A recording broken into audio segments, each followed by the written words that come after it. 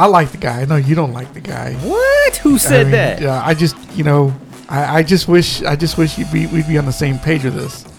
We're in the same book. And don't spill any of that orange juice all over my fucking. All over my mic? Oh no, all over my fucking table. Yeah, I'm like, my sunglasses, my phone, it's all over here. When you spill it, I'm just gonna take off my glass. Get it. Yeah. And then we're gonna get pulled over by some car thieves and shit. We are going to come at you with a Michael Bay podcast episode. Shouldn't that be more epic too? It should be. We should have explosions everywhere. Billy Bob Thornton eulogizing everything. Eulogizing. I mean... coming to you from the Talented Slackers. There you go. A Michael Bay podcast. If you've been listening, you could tell that some of us are Michael Bay fans. And some of us...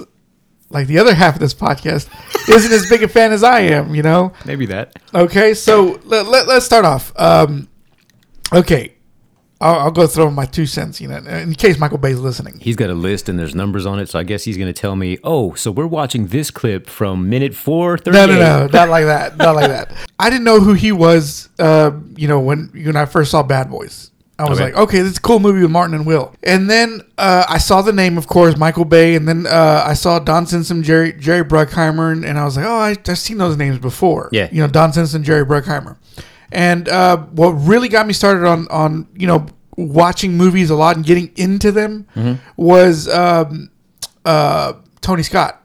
Okay. Right. So this is kind of like the same story. Paul Shirey? He's now got a new podcast called Repackaged Wisdom. He had the Beard and the Bald podcast. I knew of Beard and the Bald. I didn't realize So he told his story about how he got into movies as well. Okay. And Tony Scott was a big factor in that too. I think that's what it was actually.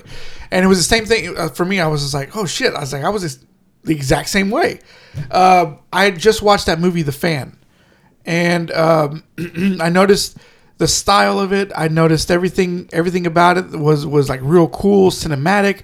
It's like it's not like regular movies, like a Rambo movie. It doesn't regular. Yeah, it doesn't, like Tony Scott's style isn't like a Rambo movie. Okay, all right. It's more stylish and more commercial, more of an advertisement. And so I was like, who is this guy, Tony Scott? And then I just happened to be looking at I was at the video store back in the day when we had those. And I saw Beverly Hills Cop 2, and I was like, oh, man, I want to watch this one again. And I looked at the back, and I saw Tony Scott. And I was like, huh. I was like, Tony Scott. Okay. Don Simpson, Jerry Bruckheimer. Okay. Every time I read that name, my pants get tight. Exactly. So I started seeing more movies, and I was like, oh, Tony Scott, Revenge. Oh, my gosh. I'm like, this guy makes movies I like. Okay. Yeah. And so then I bought Leonard Maltin's book. Every year he brought out a book with new reviews and everything. And which edition was this? The one he always puts out. No, but I mean, like, what year? Oh, this is 1996. Okay. Oh. Independence Day was also coming out, so I was really excited about that movie. I was like 15 or 14 years old when it came out. Mm-hmm. And so I started looking at these movies, and I looked up Tony Scott in the back. Back in the day, before IMDb, I had this book. And on the back, it showed the names of these directors, selected directors, and Tony Scott was on there. So I looked at all his filmography, and I was like, this guy makes like good action movies. Yeah. Like, wow, I guess back then he wasn't as known, and unlike today where we have the internet age, Twitter and everything, he'd be blown up. But I was like, this guy makes movies I really, really like. So what's up with this? Let me check his other movies out. And crazy thing is, I had already seen his other movies. Yeah. The one I didn't really watch was Crimson Tide. Oh, really? Yeah, it wasn't until after that book I watched it. Huh, okay. And when I finally watched it, this was like 95 when that movie came out. Okay, yeah. So I finally watched it, and I was like, this is one of the best movies I've ever seen. I love this movie. And True Romance as well. I loved it back then when I was a kid. Yeah. I was like 11 or 12 when that came out. Oh, well, that's not age appropriate, but okay. And I swear to God, this really is a Michael Bay podcast. It is. I'm getting to that. So when Bad Boys came out, I was like, oh, this guy's making movies like Tony Scott. And then I was reading in, I think it was Entertainment Weekly. they were talking to Michael Bay, and there was an article of him where they called him the Antichrist. Who? The Entertainment Weekly. They said, is Michael Bay the next Antichrist? So he was talking about Bad Boys, and he was talking about The Rock and Armageddon, and I was like, okay, this guy's pretty cool. And if you look at his style, he doesn't ape Tony Scott. It's more of that Tony Scott school of filmmaking. Audience, I also am looking around wondering what that difference is. What different? What do you mean? The aping? Yeah, he's not aping him. He's just doing it in the style of him. Like, wait, what? I mean, look I at it. was waiting for the explanation too. I mean, he's more Michael Bay's more. He's got more cuts than Tony Scott, and Okay. I'm not knocking Michael Bay for this, but Tony Scott loves love in his movies, right? If you ever watch his movies, the love scenes and everything, he loves love. If you're with a girl on a motorcycle, he's gonna make you look great, with the sunset and everything. Michael, he does the same thing too, but he's more like, all right, let's get this shit done. Let me get to the action, Okay, yeah. And which we'll talk about Armageddon is just like, that was like the worst love scenes ever, Yeah. So, let's go ahead and get started. I mean, what about you? What's your deal with Michael? Oh, not Tony? Okay. Yeah, well, you can do both if you want. I like that Tony guy. You like the Tony guy? Michael, he kind of cool. He kind of cool. So was it Gilbert that hates him? Possibly, yeah. Yeah. What about Sonny? Do you know anything? He's probably depends on the movie. Like myself, like The Okay. Rock, fucking great. Great movie. Do we need all those too much CGI Transformers? No. Oh, we're gonna get to that. Yeah. So I mean, it just depends on the movie. Bad Boys, fuck yeah. Great. Bad Boys 2, sure. Yeah. So when he's doing like superhero filmmaking, you're not into that. I don't need my robots to have lips. Okay, did they not have lips in the? No. Oh, that's right, they didn't. They No. just had the Yeah. mask. Like fucking needless. Okay. Like, was he just spending? Was it like the yearly budget? If I don't spend this year, they're not going to give me this much money next year. Probably, Like what? maybe. I mean, the budgets did keep getting higher on all his movies, especially those Transformers movies. And that's why he reused the same. I don't see what the problem was with that. No. I honestly, I don't have a problem with it either.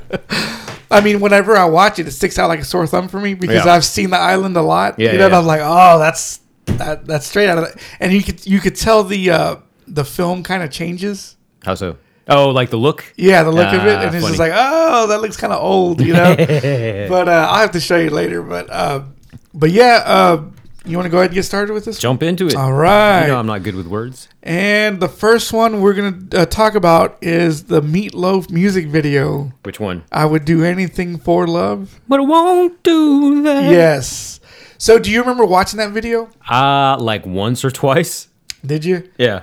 Okay. So I saw that video. It's fucking long. That video, yeah. Was it not? Yeah, it was like 5, 6, 7 minutes. I was thinking it was like Something 7 or like 8 minutes. Yeah.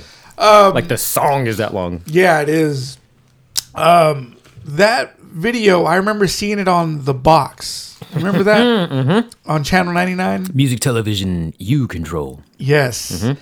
And I remember seeing that video and I was thinking, oh, is this like Beauty and the Beast, I guess? The whole I haven't seen style it in of forever, but I'll go along with that. Yeah, because he's like in monster makeup with the fingers and everything. And, shit, okay. And I remember thinking, oh, it's like Beauty and the Beast. And then as I was watching the video, I was like, these visuals are something else. The cop with the flashlight and the motorcycle at sunset, just all looked. I feel like you should different. have this video playing in the background I while should. we're talking. Because I haven't seen it in, 30 years? When did it come out?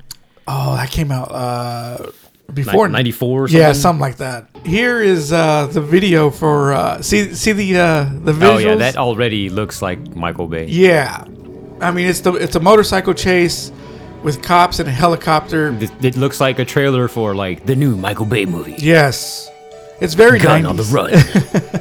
It's very 90s, wouldn't you say? Mm-hmm. I mean, you can kind of see his Bad Boys style all over this. And he'd already done Bad Boys by the time this came out, right? This one came out. Let me take a look. Oh, wait, no. Bad Boys was what, like 95? Yeah, Okay. April 7, 1995. And he did a lot of music videos, by the way. Lots with his most famous commercial Okay. is that Got Milk commercial with Aaron Burr. Like where it's a guy that they call him and he's eating like a cookie with, and they're like, hey, what was the so-and-so of the Civil War? And he's all like, oh, got milk? You know, that kind of shit. I don't remember. You remember that one? Okay. Wait. Why does this look all tall? Does this mean it should actually be like anamorphic? Probably. Interesting. Let's see. This one came out in 1993. This came out in 93, okay. And yeah, it was 8 minutes. So yeah, you could see the visuals and everything of Michael Bay. You know, if you watch his other music videos too, I think he did one with Vanilla Ice. That one just looks like a Michael Bay movie too. Please tell me it was Hootie Mac. No, it was. Roll up the Hootie Mac. Roll it up. Let's take a look. Young MC, Tina Turner, Wait, House of Lords. Which Young MC? Young MC? That's the Way Love Goes. Oh, okay. I don't know that. If I heard it, I'd be like, oh yeah, I know. What about Tina Turner? Which song? Tina Turner, Nutbush, City Limits. Oh, did she re-record that? That's a song she did with Ike. Oh, really? Yeah. I don't know. It just shows her on there. House of Lords, The Great White, Donny Osmond. Why did you say his name like that? That's weird. Isn't that how he says it? Donny Osmond? The Osmond. Osmonds? Oh, sorry. Osmond. I guess Good I heard. buddies with Sonny Landham. I heard it on Nothing to Lose. The guy's all like, maybe you like to listen to Donny Osmond. That makes sense. Poco. I don't know who that is. Styx, Show Me the Way. Okay. Brittany Fox, Dream On. Louie, Sit in the Lap of Luxury. Tyler Collins, Slaughter. Okay, I know of them. Vanilla Ice, I Love You. Interesting. And Play That Funky Music. Oh, no shit. Yeah, he did that video. And people forget that he had more than the one hit. Yeah. Play That Funky Music was a radio hit. He also did the music video for Days of Thunder, the Hearts in Trouble by Chicago. Oh, okay. The Neville Brothers, Bird on a Wire. Wait, so he was working with Simpson Bruckheimer since the 80s? Yeah, well, you do know about his internship, right? No. He was working for Paramount. Okay. And he saw these stills for Raiders of the Lost Ark. And he looked at the stills and he said that he thought the movie was going to suck. Yeah. Wait, so how old is he if he saw that in an internship? Because Raiders of the Lost Ark was like 81, 82? Yeah. How old is this man? I don't know. Let me see. Michael Bay, are you 70? Oh, he also did the video to Black Rain, Greg Allman's I'll Be Holding On. Okay. That was I remember that. I'll be holding on. That one. That's all you. But one of his first videos, he said that his mom came to the set. And there was dudes in tank tops, muscled up dudes, doing the visuals and everything. And it was just like, what kind of movies is my son making or something like that, So you don't even know who his dad is, whore. You be quiet. Oh my god. And I will say, I still think Tony Scott's his daddy. Who's the one that most people are saying is? John Frankenheimer. And what's he known for? He did Ronin. The list is endless. Does he look like John Frankenheimer at least? Let's take a look. And Michael Bay was born in 65. So he was about 15, like 16. Now. Okay. Yeah. Let's see. John Frankenheimer. I don't think he looks like him. And then you're going to pull up a picture of Tony Scott but he looks like this guy. Here's John Frankenheimer. Okay, I could kind of see it. You can kind of see it? Yeah, just give him some long hair. Give this guy some long hair down here. You think so? A little bit. Okay. But I mean, at this point, I'm looking for it. Was that confirmation bias? And I forgot this hot chick was in here. Who is she? Dana Patrick. Dana Patrick. Wonder if she's on the list over here. I don't want to know what that means. No. The cast list for this video. Michael Bay definitely does have a type though of woman. She looks similar to Megan Fox. Megan Fox, Yeah. Téa Leoni in Bad Boys. They kind of have the same look, the dark hair, green eyes, or blue eyes. I'm sorry, remember the guy says. Who is Superman here? I don't know. That guy says, "I'll scratch anything you want, you blue-eyed bitch." So yeah, that was Meatloaf's I Would Do Anything for Love. If you look up Michael Bay's IMDb, you'll see his other music videos. I've gone through a lot of them, and they're all very Michael Bay videos. Now, he was in a production group called It was with David Fincher and Antoine Fuqua. Oh wow. Let me look that up. And supposedly, when they were working together, some people said that Michael Bay took from David Fincher's style, because there was like it's called propaganda films. That's what it was. Okay. And Dominic Sena, he was also in it. He did California out of that production company. That movie California with Brad Pitt. Okay. So they all kind of had like, it was like a bunch of, because there was Ridley Scott, Tony Scott, Alan Parker, and all these other directors from Britain who had their own production company making commercials. Okay. All right. This was kind of like the same thing, but with these music video guys. But they were American. Yeah. Okay. Yeah, and that was a good lineup too. I mean, just those alone: Fuqua, Fincher, Bay, and Dominic Sena. That's a good lineup anyway. Where do I know Dominic Sena from? Gone in 60 Seconds. Okay. So they're all kind of like the Bruckheimer. That's the Bruckheimer stable. Gotcha. Okay. I was about to say, yeah. So whenever there was a video that Fincher made.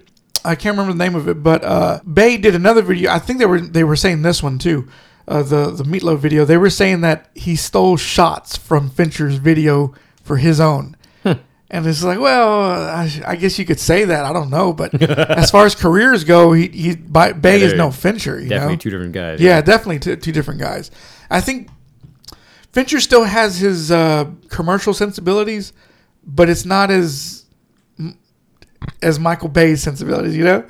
Michael Bay's like a bull in a china shop. Fincher's more of a controlled environment. Yeah. James Cameron kind of guy. Yeah. Because I know Bay he worships James Cameron. Does he? Yeah, and if you watch some of his movies, he kind of takes from some of Cameron's movies as well, which I'll talk about here in a second. Okay. But it's like if I was to pick who was closer to Cameron, it'd be Fincher. Because he's more, like if you watch his movies, they're very particular and very, controlled. I can definitely agree with that. Yeah. And Bay, of course, is a different animal altogether. But it's just like I'll give Fincher the benefit of the doubt and say, yeah, he's more Cameron than anybody else. But I do love Fincher movies though. His stuff is great. But you could just see who's closer to Cameron. The first movie we're going to tackle is Bad Boys.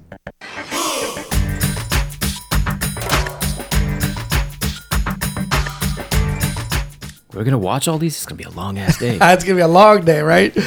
No. This one came out on April 7th of 1995. Okay. Did you go see that at the movies? No, I didn't see that till, like May 96 after prom. Most of us were at this one guy's... shit. That's kind of particular. A whole bunch of us were at this one dude's house, a guy in my class, because they had like a pool table and other shit. So we're all just hanging out. And was it Dish TV or Direct TV? I don't know. It was something. I don't know if they rented it or if it was on some sort of special Dish channel, but like 2 or 3 in the morning, that's on. I'm like, oh, cool. I wanted to see this movie. So we were all like piled up on each other in the living room watching it. Are you serious? Yeah. How old were you then? 17. 17. Wow. Yeah. Okay. So had you heard about them? I mean, were you into movies at that time? Like, yeah. Okay, so you were really watching movies all my life. Okay. So when you saw this movie, you'd heard about it, right? I was supposed to say, yeah, I wasn't exaggerating. Like, oh, hey, there's that movie I wanted to see. Okay, so you did want to see. This is on your radar. Okay. Yeah. So, that one, I just remember it starring Martin and Will. Right. Fresh off of, Martin and Fresh Prince of Bel-Air. Yep. So I was thinking like, oh shit, they got these 2 guys in a movie. That's awesome. Yeah. And because I loved both shows. Okay. And I saw it when it came out on VHS. Okay. It was always checked out. Ah, damn. So the day I finally got it, I was excited. And then I saw the runtime, 118 minutes. I was like, oh, almost 2 hours. Okay, these movies are usually like an hour and a half or something. Back in the day, movies were allowed to be 90 minutes. Right, yeah. So this one, I was like, okay, I'm going to be with this movie for a little bit, So that extra 20 minutes, ooh. Yeah, and of course, I watched it and I loved it. And, that's when I started looking. I was like, oh, okay, Michael Bay. Okay, I got to look out for that. Who is this man? This movie cost $19 million to make. Oh, wow. Okay. Now, I'm going to mention the box office on these movies because besides Rotten Tomato scores, which are non-existent to Michael Bay movies. Okay, we all know all of his movies are rotten. I don't give a fuck. I don't give a shit about Rotten Tomatoes. Even The Rock? The Rock, I don't think is. I think Was it's the first Bad Boys? Let me look. God damn it. Let's see. Bad Boys. Okay, the first film scored 42%. So that's rotten. Okay, yeah. Yeah. And oh god, I see the second one. Meanwhile, in today's money, that movie cost $38,357,000. Blah blah blah. That's not bad. No, it's really not. That's not bad at all. So the movie opened up at 15.5 million, which wasn't bad. It was number one. And Michael Bay does love to say that he was one of the first directors to give 2 black actors starring roles. And apparently the studio didn't want two black actors because they don't do well overseas. Not surprising, yeah. Yeah. Because if you look at numbers, even Denzel Washington, the black actors don't have good track records overseas. And so he was like, oh, fuck it, I'm going to put them in there. I don't give a shit. Was that big a deal back then? Probably was. Well, it probably was, but it wasn't as known. Like, I guarantee you they weren't giving a shit about China back then. Probably not. Yeah. Yeah. But yeah, that movie opened up at 15.5 at number one, and it ended up making 65.8 domestic, 141.4 million worldwide. Okay. So not bad. Yeah. That they proved Michael Bay right. I feel like that was one that probably got more traction once it came to home video. Yeah, I think so too. Okay. Because Will says that anytime somebody asks him about his movies, they always go to Bad Boys. So that's probably his. He probably doesn't want to admit it, or he probably doesn't want to say it. But I think Bad Boys is his. That's the franchise people love him the most in. Men in Black and all that. Yeah. I don't. Independence Day maybe Independence Day, but I think Bad Boys is the one that is the one that defines him.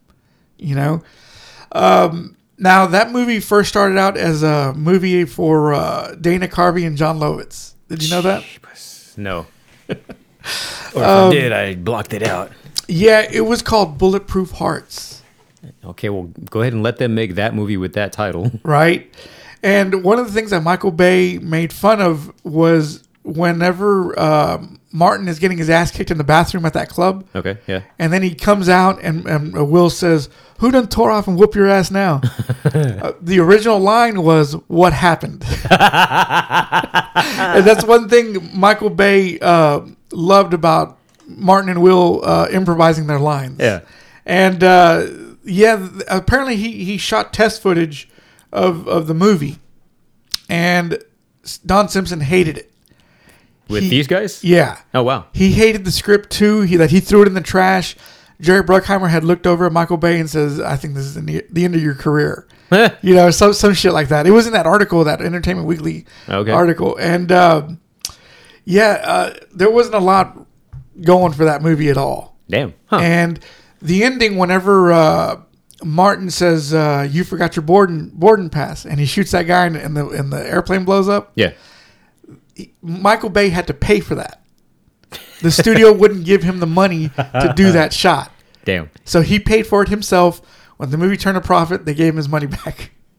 And also, they didn't want the trailer shot of the camera spinning around the two actors. Really? Yeah, they didn't want that. Why?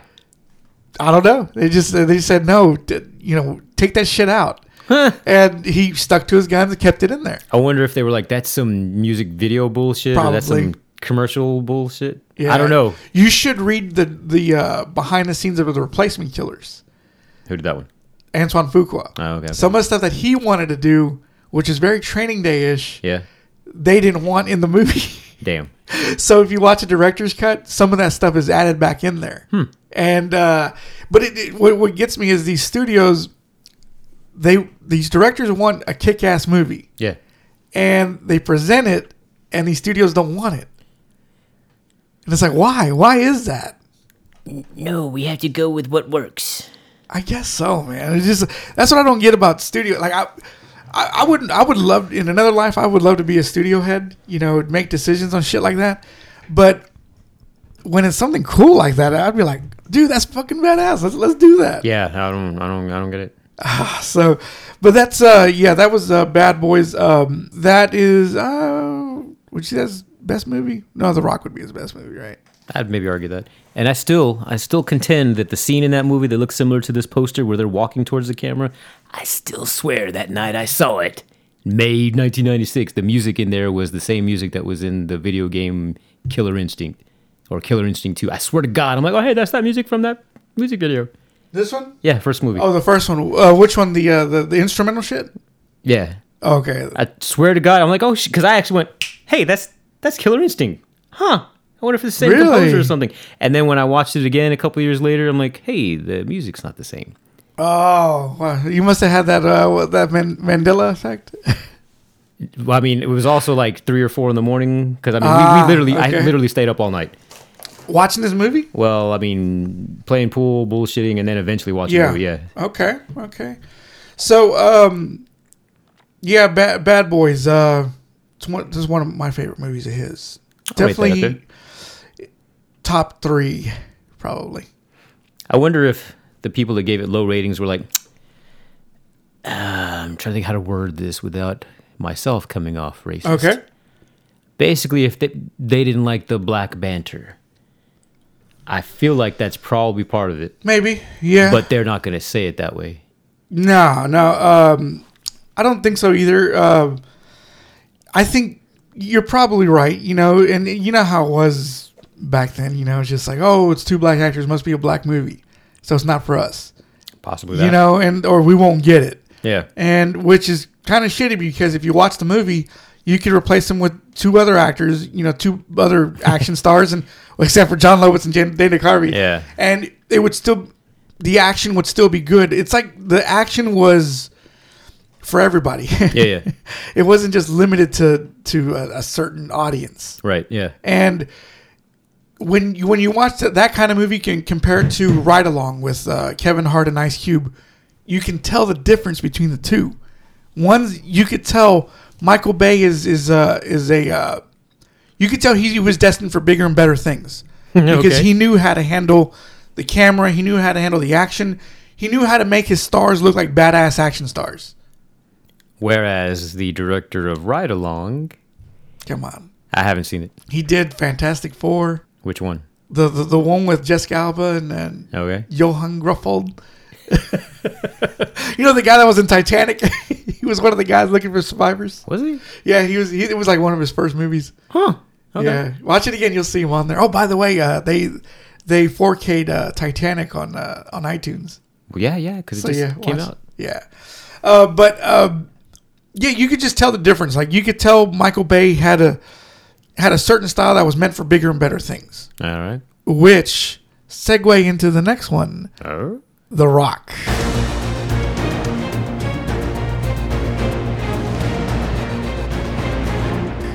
Yes. Yeah. Okay. That came out June 7th of 1996. I'll go along with that. Okay. Now, the reason I knew this movie was going to be great, yeah, okay, is my parents took us to Mexico for a vacation.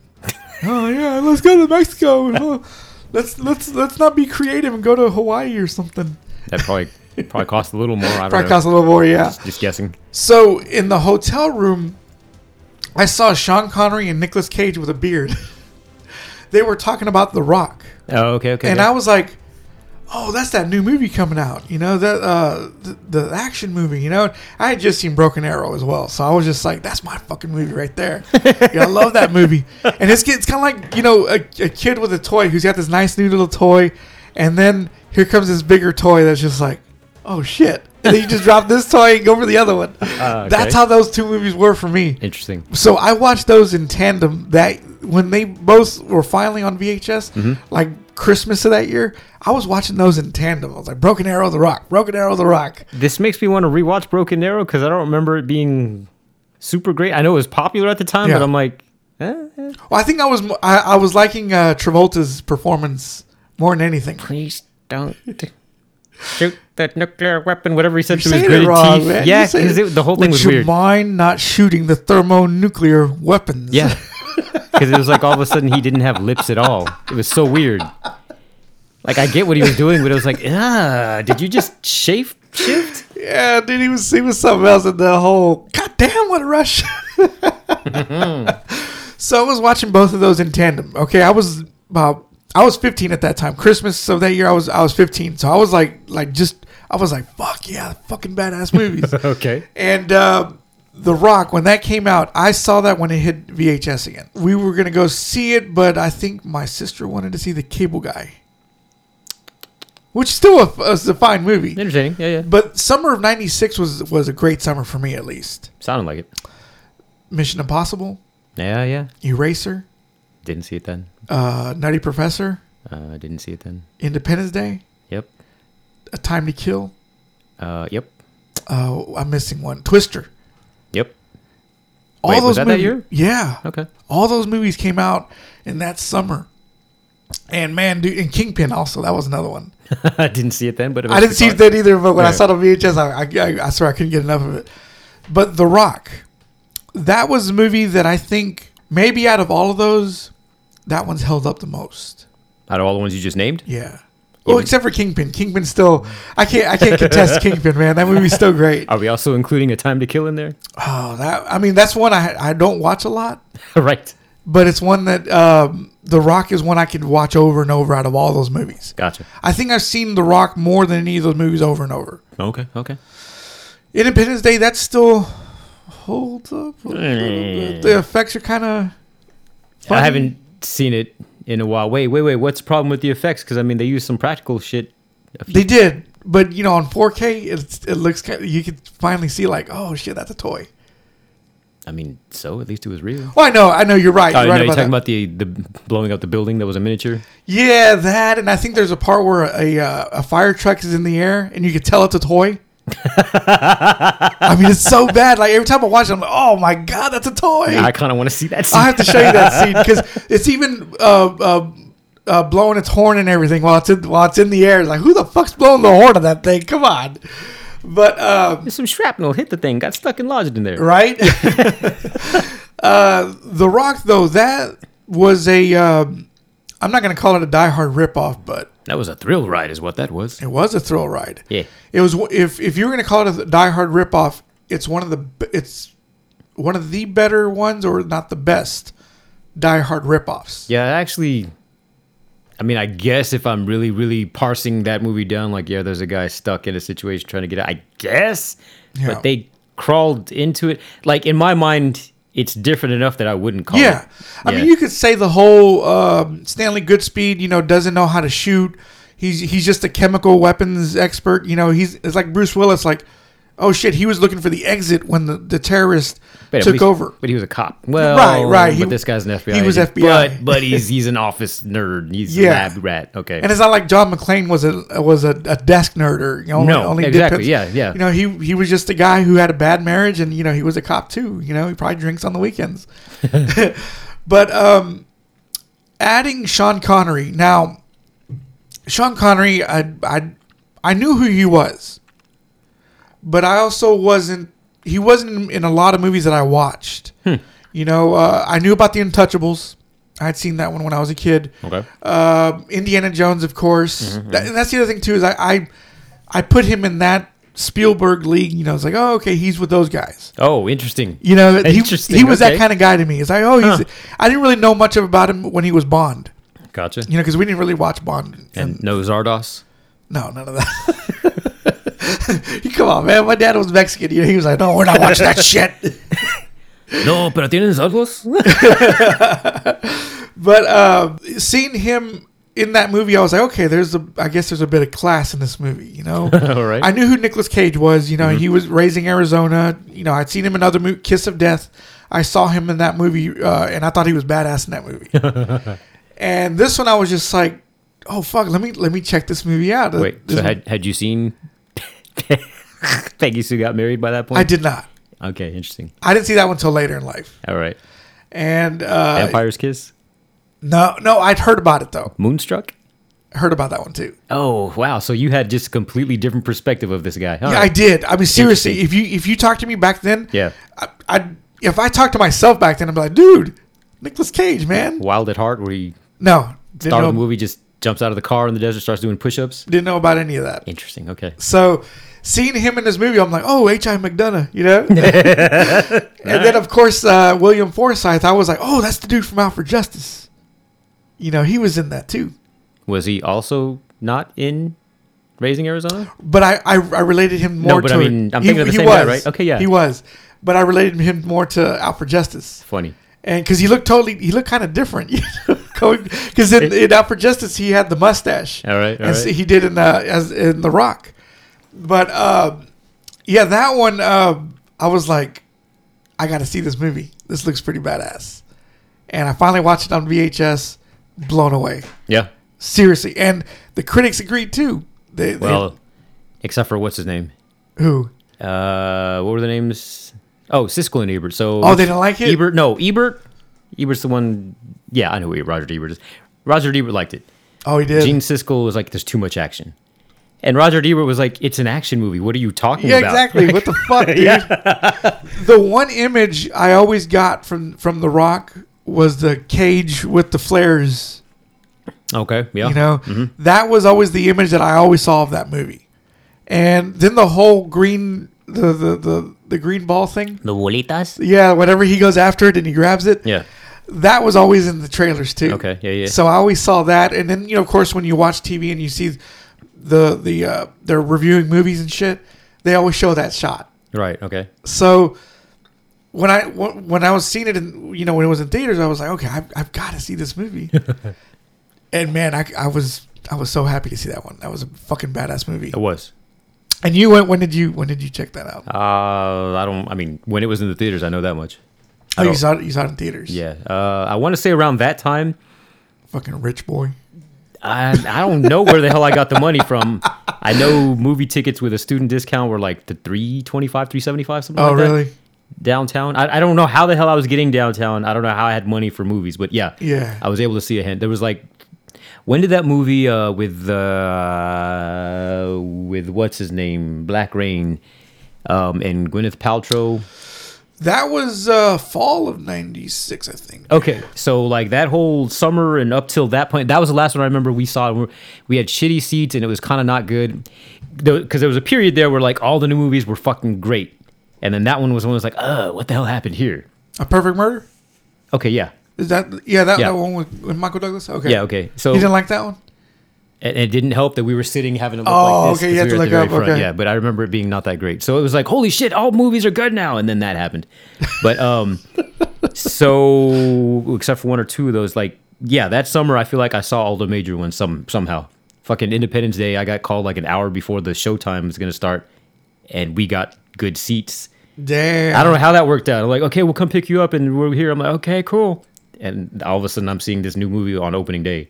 Damn. That was before they even... That was because, you know, when was it like years later when they started like, we'll give you the sneak preview on Thursdays? They weren't doing that back then. So, I mean, I literally saw like the first showing on that Friday. Yeah. So, yeah. I might have seen that opening weekend. I don't remember. But I know I definitely saw it when it was at the theater. Really? Yeah. Okay. So, that one opened on June 7th, 1996 with a budget of $75 million.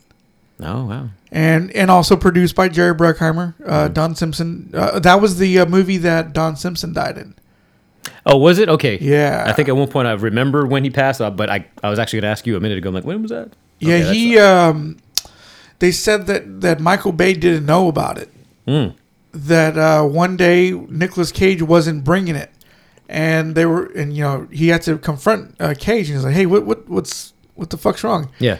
And he was just like, Michael, you don't know? And he's like, what? And he's like, Don died. Oh shit. And that it tore him up, you know? Yeah. And I remember that death happening, and that was, I even read the book. I think it's called High Octane, and it talks about Don Simpson's crazy ways. I mean, he was crazy. Okay. He was kind of like a Weinstein sort of. I don't know about the women though, but he was kind of crazy like Weinstein, you know. But he made kick-ass action movies. So is he the one that at one point was like the head of Paramount? Yeah, okay. He was. He greenlit Fatal Attraction. Oh, all those movies from the early 80s. That was all him, basically. The Paramount movies. We're striking out early from there, right? Maybe early, yeah. I Okay. think he did some early stuff, too. Okay. I'm not exactly sure when his tenure was, Gotcha. but he was responsible for greenlighting those movies. Okay. So there's that.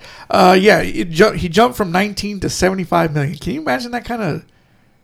I mean, I cannot. that kind of pressure. Now, wait a minute. Was it that they gave him that up front, or was it more like, fuck, we're running over budget, I need a couple more million? They gave him that up front. Wow. They said he did. He was on time and everything with Damn. with all the movie, with all the budget and everything. Wow. Okay.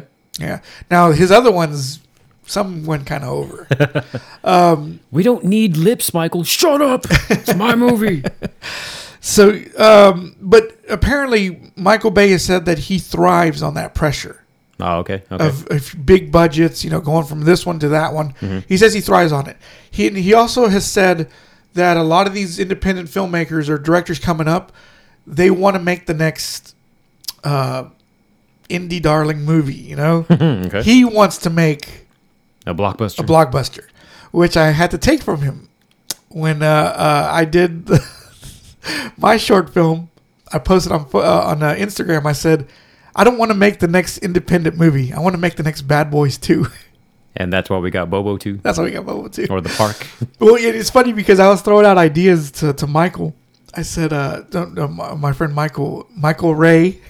Okay. He was my cinematographer. It's crazy. That's his name. Seriously. Right. I was throwing out ideas. I said, hey, man, let's get a shot of my brother holding a gun, pointing it at the camera.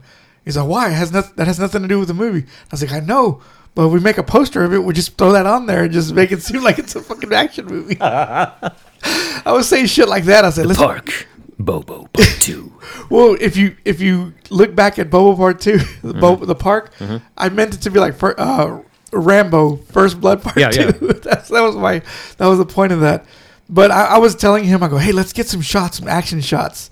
It's like, but that has nothing to do with the movie. And I kept saying, I know, dude, but let's just throw that in there. It really sounds like you weren't allowed to direct your movie. I know, right? But I was throwing out crazy ideas, though.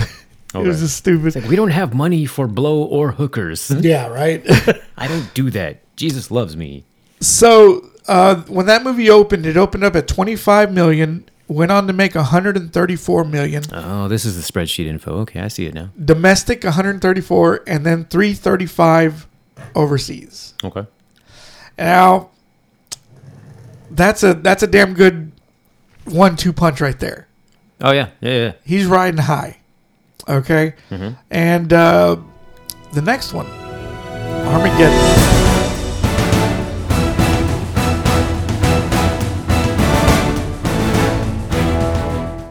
Which I know I saw at the theater. So did I. Took a girl to go see it. Hey, She you held want my some hand. popcorn? Why don't you go ahead and reach in there? She held my hand. Uh-huh. And that was the first time I saw the trailer to Rounders. Oh, yeah? And I was like, oh shit, that looks badass. I want to watch that. Now, Armageddon came out July 1st of 1998. This was after Independence Day. This is after Titanic. When a huge movie comes out, like Titanic, they want to make more of the same. Yep. Paradigm shift. Yep. Yes. This was my problem with Armageddon, is they try to do the whole, man, let's do a love story and let's throw a love story in there. Like, what? Even John Woo, I heard him talking about wanting to put a love story in his movies. Yeah. And I'm like, dude, no, you're an action director. Just do action. Maybe that's why I could have been a great studio head. It's like, I would be like, no, just make action. Don't do that love shit. As you're sitting there like, I don't know why they won't let these guys do things. And then you're like, I wouldn't let them do that. Like, I would say, hey, let's do more action. Do all the cool shit. Just don't do this love shit. Why is that in there? That's what I would say. Love. If you want to make a love story, go do a sci-fi movie. That's where that shit exists. wow. Okay, so Armageddon. I'm going to pretend I didn't see him wipe that single tear away. I know, right? Whatever. I'm like, let's edit this. Yeah, you're right. The Terminator was a good movie. Good call. So that came out July 1st of 98 with a budget of $140 million. The most expensive movie to be greenlit at that amount of money. Damn, okay. Okay. The movie opened up at $36 million, which was okay. And it went on to make 201.5 domestic. Okay. And total worldwide 553.7 million. So, stupid question. with today's narrow-minded, short attention span Don't have the time for that S, huh? context, bro. I'm trying to get through this. Today, people will be like, 140 and only made 200. That's a flop. Yeah. Was it considered a flop? I would say no because it made its money, but Right. was it considered a flop back then, or is there anything you're It reading? was. I just remember it. I know critics didn't care for it. Yeah. Oh God, it was blasted by the critics. I mean, seriously, I remember everybody, like all the critics, hating it, but all the people that told me that went and saw it, they loved it. Yeah, Like that's when I started realizing, like, wait a minute, critics and people, critics and real people yeah. have different opinions about this movie. Oh yeah. Which is also was part of my insecurities back then. Is like, do I like shitty ass movies? A little bit. Like, what the fuck? Why do I gotta agree with that? I really felt like I like shitty ass movies, and Yeah. and then I started saying like, fuck it, I don't give a shit. You know, There you go. I love these movies. You know, There you go. These critics ain't gonna tell me nothing. That's why he bought Jim Cotta the other day. Fucking right. That movie was shitty, by the way. God damn, I fell asleep watching that movie. Can't believe you spent money for Oh it. my god, I can't believe I did And it it. was only $3. And Yeah. So, but I remember this movie being hated a lot. You know, they were like, "Oh, it's just like a commercial." Bruce Willis and Ben Affleck are running in slow motion. Oh well, okay. All that shit. And then what else came out around the same time? Because I remember me and a buddy. Saving Private Ryan. No. Like similar Save the World concept. The Core, Yeah, it was either The Core or what's the other one? There was another one came out on Deep Impact, Deep Impact. I think that's what I'm thinking of. big thing. Yeah, that was a big one back in the day too. Like around the same time as Yeah. this. Because I know somehow I was talking to this buddy of mine from high school, even though at that point we're a couple years outside of high school. And I was like, yeah, I liked Armor. What did I say? Deep Impact. It's like it was not crescendoing, but like it was going up and then it just kind of plateaued and never did anything. Yeah. And he's like, yeah, it was better than Armageddon. It just went, it went right back down. I'm like, what? No, it Damn. didn't. But again, different strokes, different folks. That was a movie that I just remember Deep Impact coming out, and I remember the beef that both movies had with each other. Yeah. Because each camp was talking shit about each other's movies. Okay, yeah. Taya Leone was in Deep Impact. Oh, she probably just had a problem with Michael Bay. Well, she heard some of the comments that Michael was saying. Okay. He was saying something like, like, oh, you're gonna have some kid run away from a tidal wave on a motorcycle. He's like, that's pretty stupid. And that they told her about that, and she's like, oh, that's so Michael. Yeah. You know, that's just like him to say that. And I just remember both of them just not talking nicely about each other. Nice. And when I saw it, I was like, man, I'm gonna go with the bad guys with this one here, man. I loved Armageddon. Deep Impact wasn't bad. It was more of a sentimental movie. I guess I've only saw it the one time. It was about the loss of life, like the parents, just standing there looking at each other while the tidal wave washes them away. And so where did the thing hit? It hit in the ocean. Yeah. See, and that's what I've talked about this before because I read that one book from like the late 70s where that's exactly what happened. And the scientists are like, it'd be better if it hits land versus the ocean because if it hits the ocean, there's going to be tsunamis and earthquakes. It's going to be nuclear winter. And they didn't have that in the movie. I'm like, this is bullshit. Yeah, that kind of killed it for me. That was when I saw. I think I skipped that one in theaters. Did you? Yeah, but I'm pretty sure I saw it. Armageddon, I watched in theaters, and I fucking loved it. Bruce Willis. I don't know if I recognize Ben Affleck. I knew him from Chasing Amy. I don't think I'd seen that at that point. I did. But I thought he was pretty good actor. No, I mean, I thought he was decent in this movie, but Yeah. I'm like, I feel like I've seen that guy before, but I don't think I've actually seen him in anything. Owen Wilson. School Ties. And see, that's the thing. I probably had seen that by then, but I don't think he had a big part in there. No. He had like a couple lines or something. Yeah.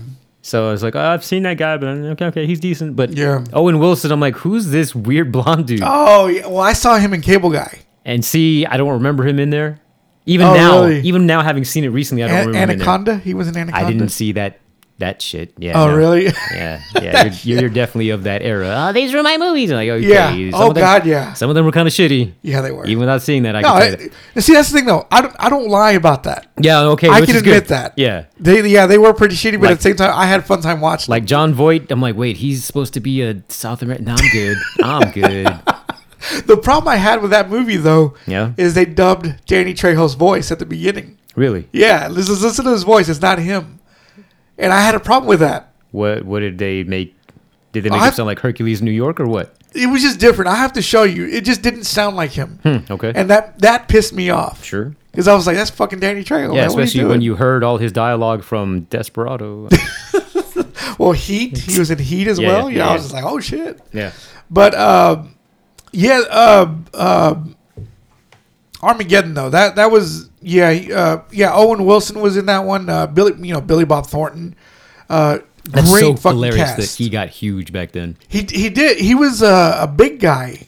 Like he was kind of fat. Little hefty, yeah. Tombstone on Deadly Ground, but his writing is probably what that's what got him famous for Sling Blade, right? That and bagging a super hot fine woman, yeah. a prime Angelina Jolie. What was their age difference though? It was pretty. Was he like 50 and she was 20 or something? Something like that, yeah. But I mean, great cast. I mean, Steve Buscemi, he was in that one. Michael Clark Duncan. right? Michael Clark Duncan. Wait, is that the right guy? Yeah, Michael Okay. Clark Duncan. Also, Will Patton. Ah, yeah, that He was- punk from After Hours. Yeah, yeah. I mean, great cast, great premise. I mean, it's a summer movie.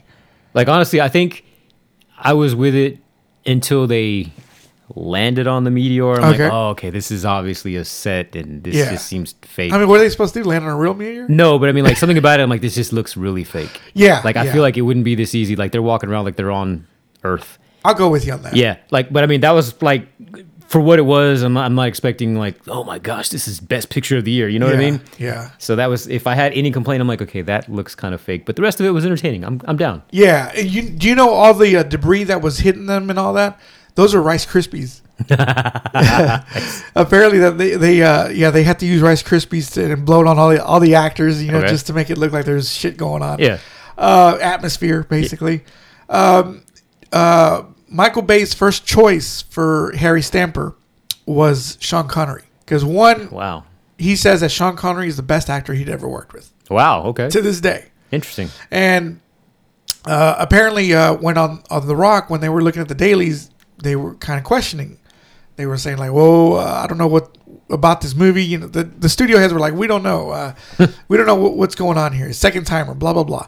And when Michael Bay went to a meeting to discuss the movie with the studio heads, Sean Connery wanted to go with him, and he assured them that Michael Bay was doing a great job on this movie. Oh well, no So wonder he's sucking Sean Connery's dick.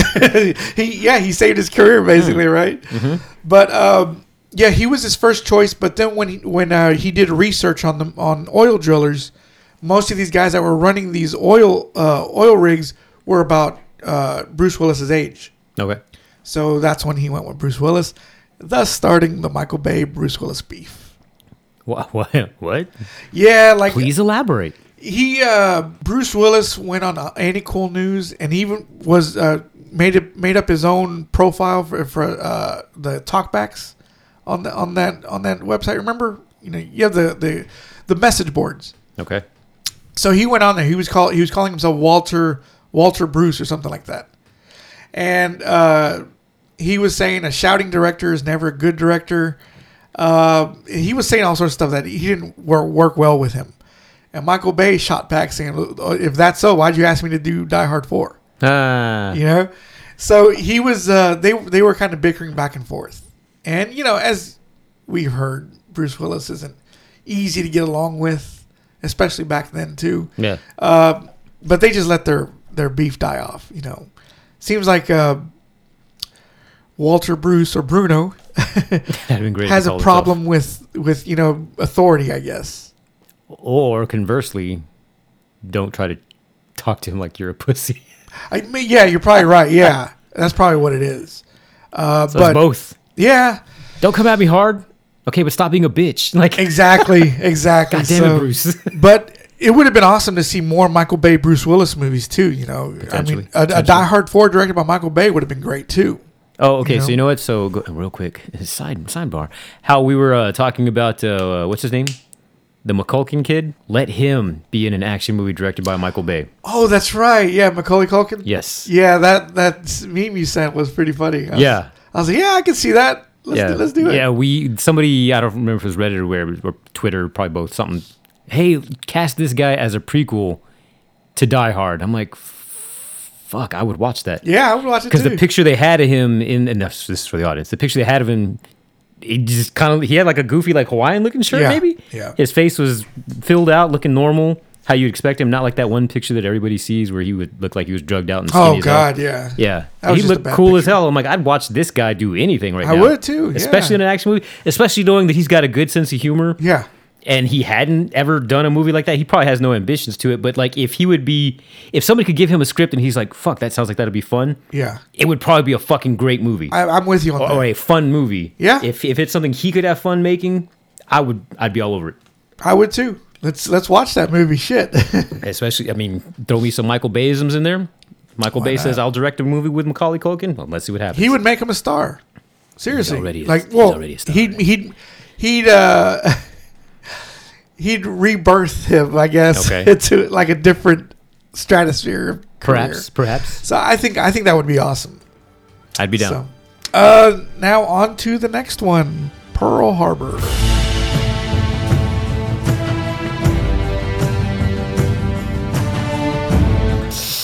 That's the one where it really felt like, Look, they had this major love story in Titanic. Yes. We need that in our movie. Yes. and I'm like, why? Because the trailer, that one I do remember the trailer for, and it just looked awesome. It did. Especially with those kids, they were playing baseball, all of a sudden just dropped the ball because there's those, what kind of planes? Mustangs or I don't know what, no. Yeah. I don't know what kind of planes the it was. Japanese planes? Yeah, just Yeah. flying right by them, eye level. Dude, when I heard about Pearl Harbor being made by Michael Bay, I lost my shit. I was think like, all of us did. That is going to be epic. Yeah. Okay? Because we all kind of forgot about Armageddon. We're like, the guy that did The Rock's going to do Pearl Harbor? Yeah. Holy shit. And I think most of us were like, okay, so you got Armageddon, The Rock, Bad Boys taking on a historical time, and it could be kind of Titanic-ish maybe.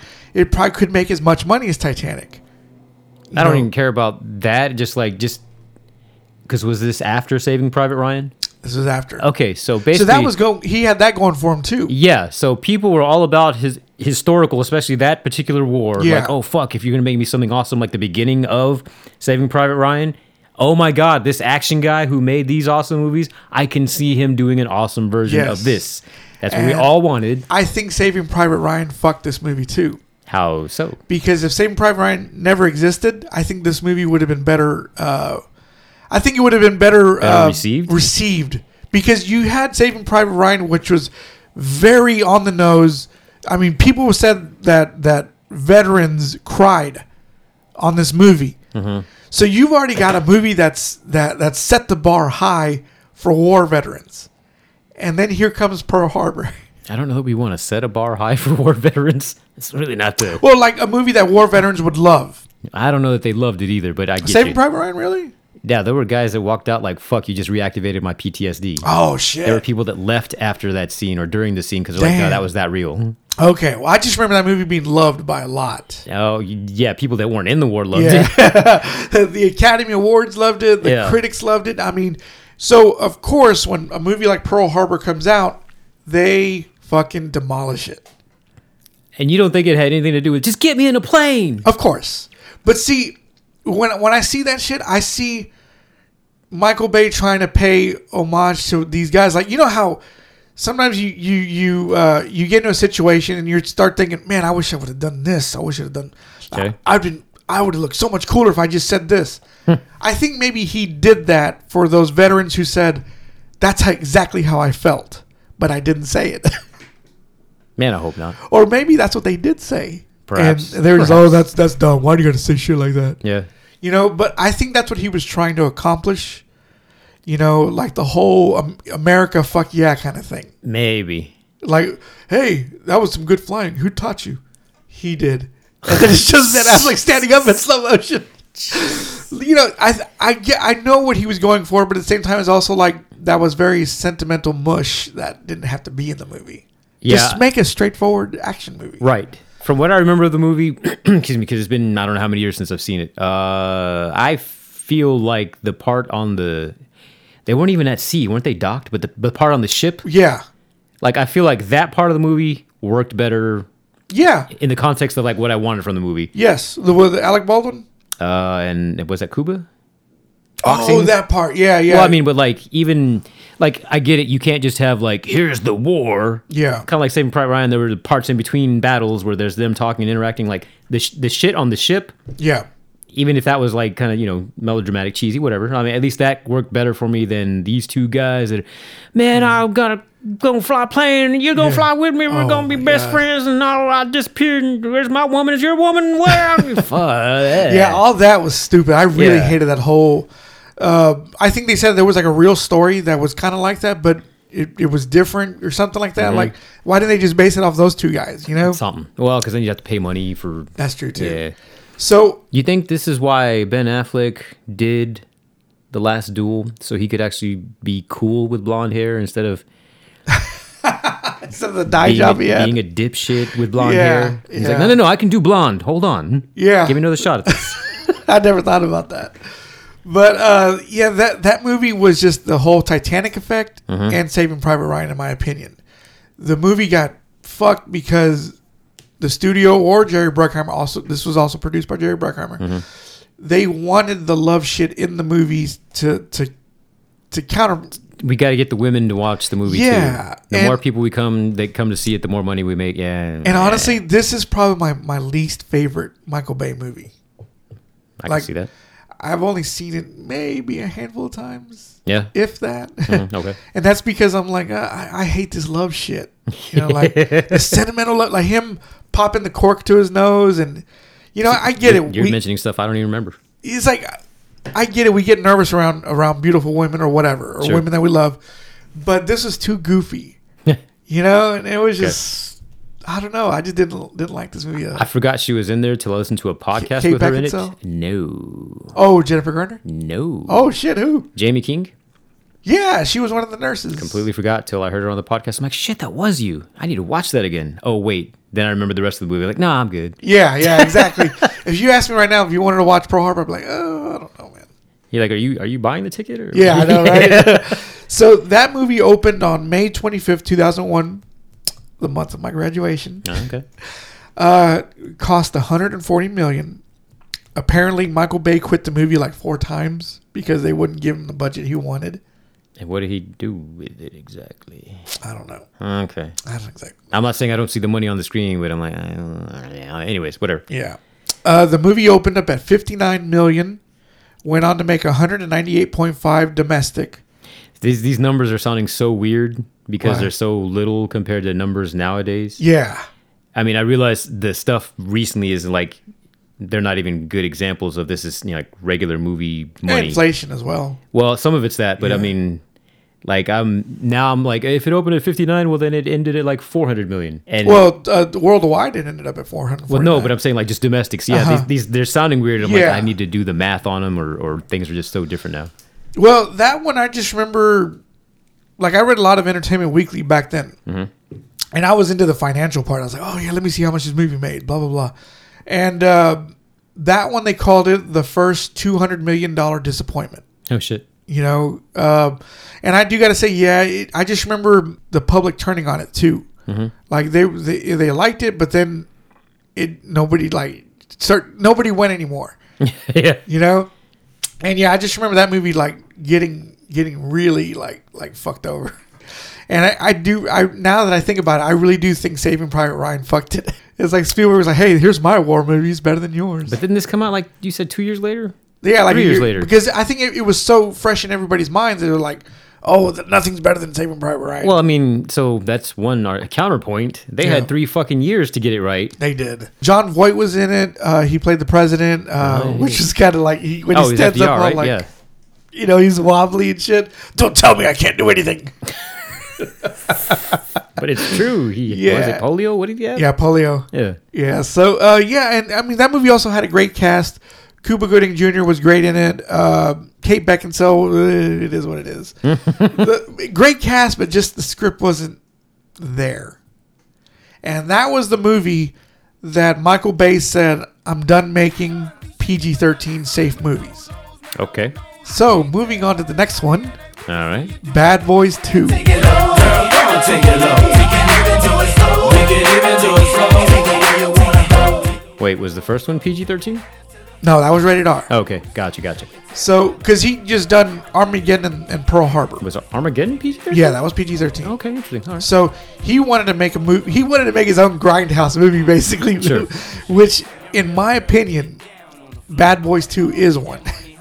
I go. It is fucking nuts. Yeah. It is fucking crazy. it everything that Michael Bay, anything about Michael Bay that you don't like, it's in that movie. Okay. Okay. There's even a lot of parts in there where I was like, oh my god, that was fucking stupid. Why does it have to be 2 hours and 20 minutes? Yeah. And that was the other thing that Michael Bay was doing, is that a lot of his movies were more than 2 hours long. Okay. Oh, the other thing I was going to bring up is Armageddon and The Abyss. Similar beats, similar characters, similar action scenes. There's a part in The Abyss when they're running through the ship, and it's almost the same thing as whenever they docked with that fuel station with the Russian. Okay. When they're running, when you know the fuel station's starting to leak and everything's starting to burn, they're running through the hallways, and it's very reminiscent of The Abyss. And in The Abyss, they were oil drillers as well. Okay, yeah. There's a part where one of the Lev in Armageddon says, "Don't touch my uncle. He's the smartest man." Blah blah blah. Yeah. And then when the station started blowing up, he goes back to grab the picture, and something hits where he was at. And in The Abyss, this guy has I think he's got a fish or something in a bag. Okay. He goes to grab it the same exact way, and something hits where he was at. Watch The Abyss again. You'll see similarities. You say that like I can just pull it up anywhere. Is it out yet? Oh, don't you have it? Is it out? It's on a DVD somewhere. Oh yeah, like for like $200. I think I've got it here somewhere too. Yeah, because that was like they've never put it on anything past DVD. Oh, it's gonna hit 4K soon. Yeah, that's what I'm saying. Yeah, I can't wait to get that I one. can't just boot it up anywhere. Oh, dude. Unless it's still on HBO. It was for a little bit. If you watch it again, just look for the similarities. Okay. And of course Ed Harris. And I mean that means I have to rewatch Armageddon because I haven't seen that in a while. But Okay. So yeah, Bad Boys 2. Back to Bad Boys 2. Came out July 18th, 2003. One of my favorite years of movies. X-Men 2. The list is endless. That had a budget of $130 million. Okay. Far cry from 19 from the first one. Seriously. Opened at 46.5, made 138.6 domestic, 273.3 worldwide. So do you kind of see the differences in box office? You make a movie like Armageddon, makes $553 million. Bruce Willis, white lead. Oh, gotcha. You make one with two black actors, $273 million. Yeah, but kind of half. But nowadays, if they did that, Oh, it'd be different. a lot more money. Yeah, a lot more. I mean, Will's a bigger star now. Yeah. Of course. But this one, though, I fucking loved this movie. When he did that rotation through the two rooms. That was Is that the when you- shit. That's where you creamed yourself. Oh, my God, dude. And Will Smith reloading and everything in slow motion. I don't remember that. Like, yeah, he drops the clips from his guns and it goes in slow motion. And then, yeah, the whole spinning around the room and everything. And them two arguing. Yeah. And then the whole... and he's all like, "I got you," and he puts the gun through the hole and shoots the guy in the eye. That was the shit, dude. Now, I saw that at the movies. Okay. I mean, I was like a fucking kid in a candy store. I was enjoying every single second of this movie. Yeah. Now, granted, there were some parts in the movie where I was just like, why is that got to be in the movie? Like, come on. Like, them going into that electronics store, and they're watching the video of they grab some dude's camera and they're looking at the surveillance he took from some mortuary, and then that one lady's all like, you got homo shows going in this store? What kind of freak ass store is this? Like all that shit. Like I hated that. I don't remember that. Oh God, you're lucky. Okay. Okay, but all that shit. Like there's a lot of things that Michael Bay does in his movies where it's like, okay, I get it. He likes that kind of humor. Okay. Doesn't mean that we like it. Wait, is this like the lady in The Rock? Yes. Did you not like that? I got a part either? motherfucking gun. You know, like why do you got to put that in there? Like we get it. It's a bad situation. And she's like, help! It's like, who are you calling out to? It's taken over by these fucking Navy SEALs. People do that though. But if I was the studio head, I'd be like, okay, can you cut this out, please? Ooh, okay. Now. Now put more explosions in there. I'll give you money for that. He is not one for diversity. No, I am. Don't get me wrong, I am. But just that kind of humor. I already hate. allowed 2 black actors. Damn. So, did you see this one at the movies? Bad Boys 2, no. Oh, really? Yeah. What made you not want to see this at the movies? It's not that I didn't want to. I think that was during this period where I was not poor, but I was poor. And I'm like, I just got to pay off my credit cards. And yet I was with my ex that was helping me run them up. And Damn. Shit. yeah, there was a period there where I wasn't spending money on anything. Like one time I was like, Man, there's a CD we have in stock and I've wanted it for years.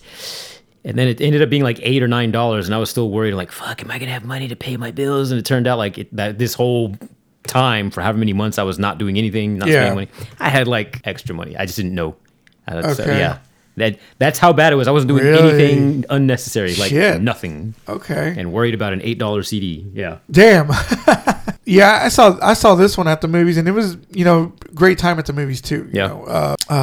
I mean, once it hit VHS, I mean not VHS, DVD, I bought the fucker.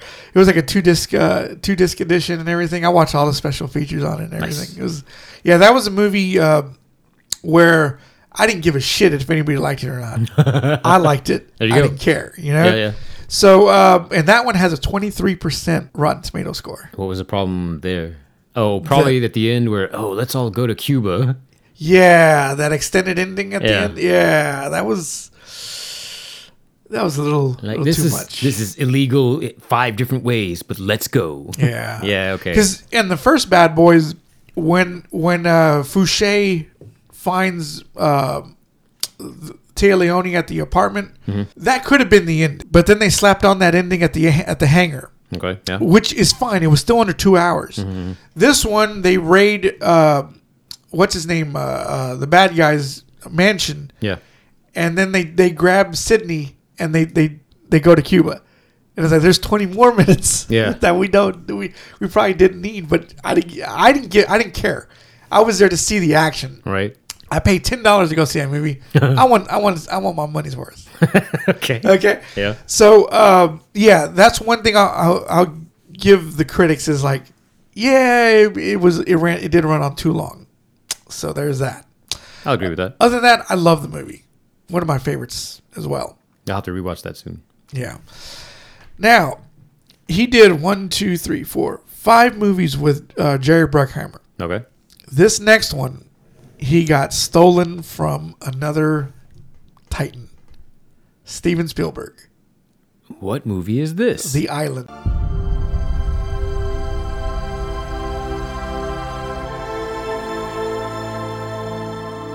Oh, I vaguely remember Spielberg being associated with that. Yeah. Oh, wow, okay. Well, DreamWorks. Yeah. Executive produced by Steven Spielberg. Okay. Okay, now here's something for the haters.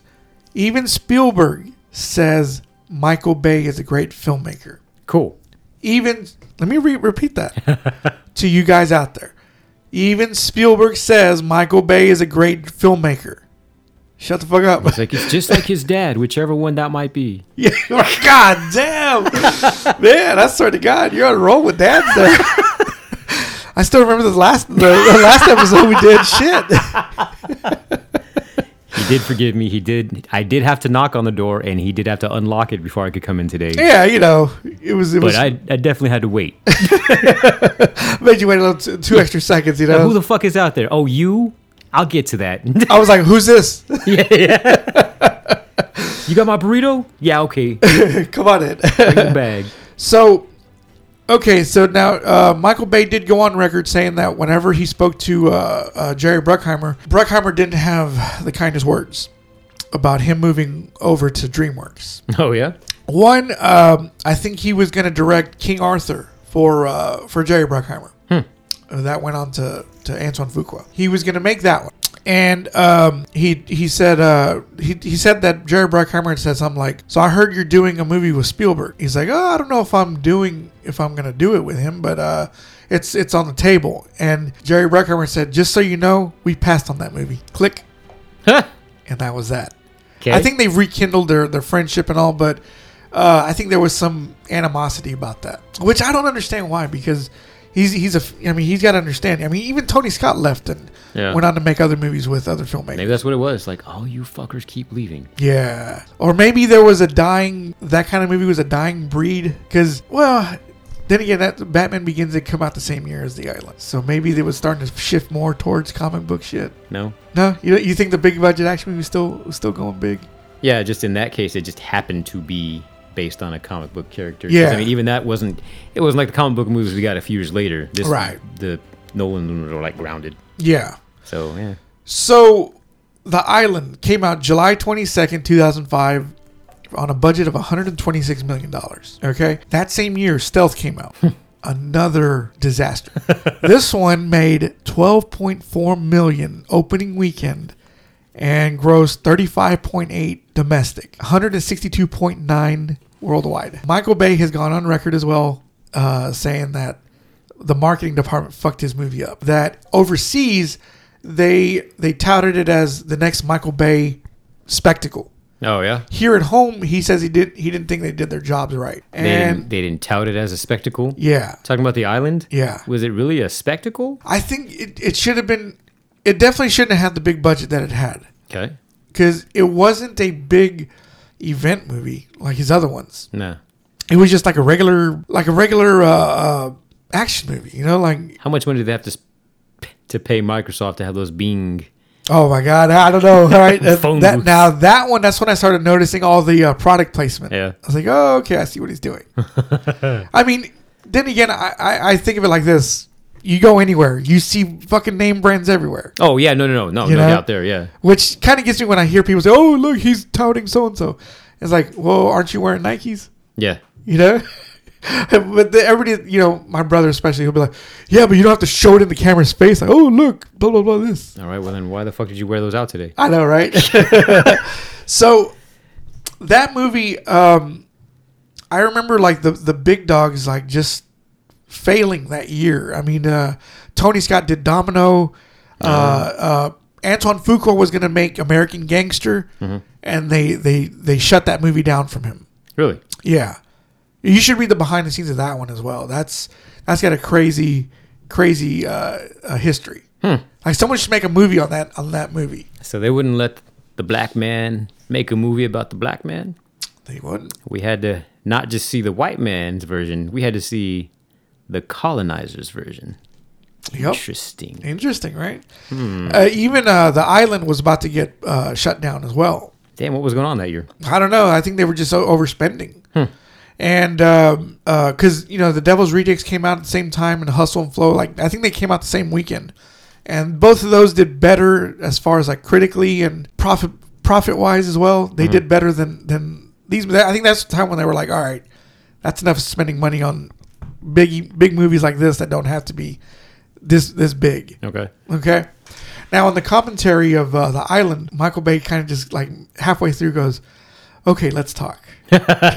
He goes, this one didn't do very well. But in North Korea, it did this and this and that. Wow. So he was like really trying to win one for himself. Yeah. And I mean, like I said, it did really good overseas. But just here, I just remember I saw trailers, but I didn't see as much trailers as his other movie. Which is a good thing, because that means that arguably they weren't spending money on advertising. Right. I mean, at least you saw the trailers. And when I saw it, of course, I was like, oh, it's a Michael Bay movie. And I had just gotten married. So she didn't give a shit about Michael Bay then. I mean, later on, she was like, oh, I know who Michael Bay is, blah, blah, blah. Yeah. But she was like, yeah, I don't like this movie. And I was like, oh, I fucking loved it. Did you, though? I did. Did you? I did. No, it ain't my fault, okay? Don't try to psychologize me right now. Psychologize. I was like, hey, it's Michael Bay. Because I was also like, oh, shit, this is a disaster for him. He's not going to make any more movies, you know? Yeah. He's going to be in movie jail. And I was like, no. But I didn't see this one at the movie. I waited till VHS. I mean, fucking VHS. DVD. Okay. Yeah. And yeah, I was fine with it. But now, is there things in the movie that has problems? Yeah, sure. For example. First it was 2 hours and 16 minutes. Didn't have to be. Damn. Okay. Okay, that's my biggest problem with his movies, that they don't have to be that long. Okay? There's some parts in the movie like Steve Buscemi's wife. Oh, look, they got matching bracelets, baby. You know, blah blah blah. It's like, does that have to be in the movie? Like, take that shit out. Like the fucking humor. Like, take some of that out. You don't need that. It would have been a great fugitive style movie. Mm-hmm. You know, because Jaimon Hansu was the guy going after them. He was cool as fuck. I liked him in that movie. I liked his character. I thought that was awesome.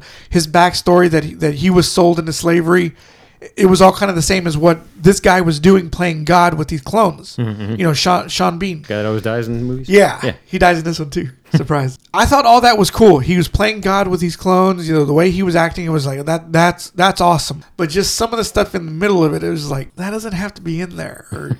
And the highway chase scene, he kind of copied himself with Bad Boys too, throwing stuff off the truck. Oh, okay, yeah. The train wheels. Yeah.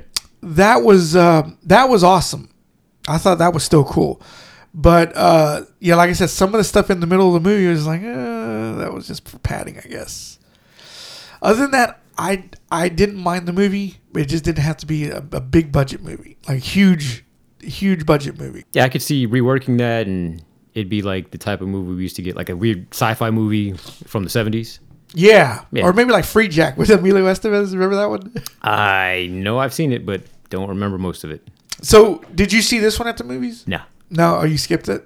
I mean, again, that was during that period. During that period? Really going to okay, movies, wow. Yeah. That's 2 years of you doing that. There were like several years of me not going to the movies. Is this when you had the Travolta hair? Pulp Fiction Travolta hair? At some point in, what year was this? 2005. That was probably starting to grow then, yeah. Wow, okay. Okay, so the next one. This one was the get out of jail free card. All right. Michael Bay directed Transformers.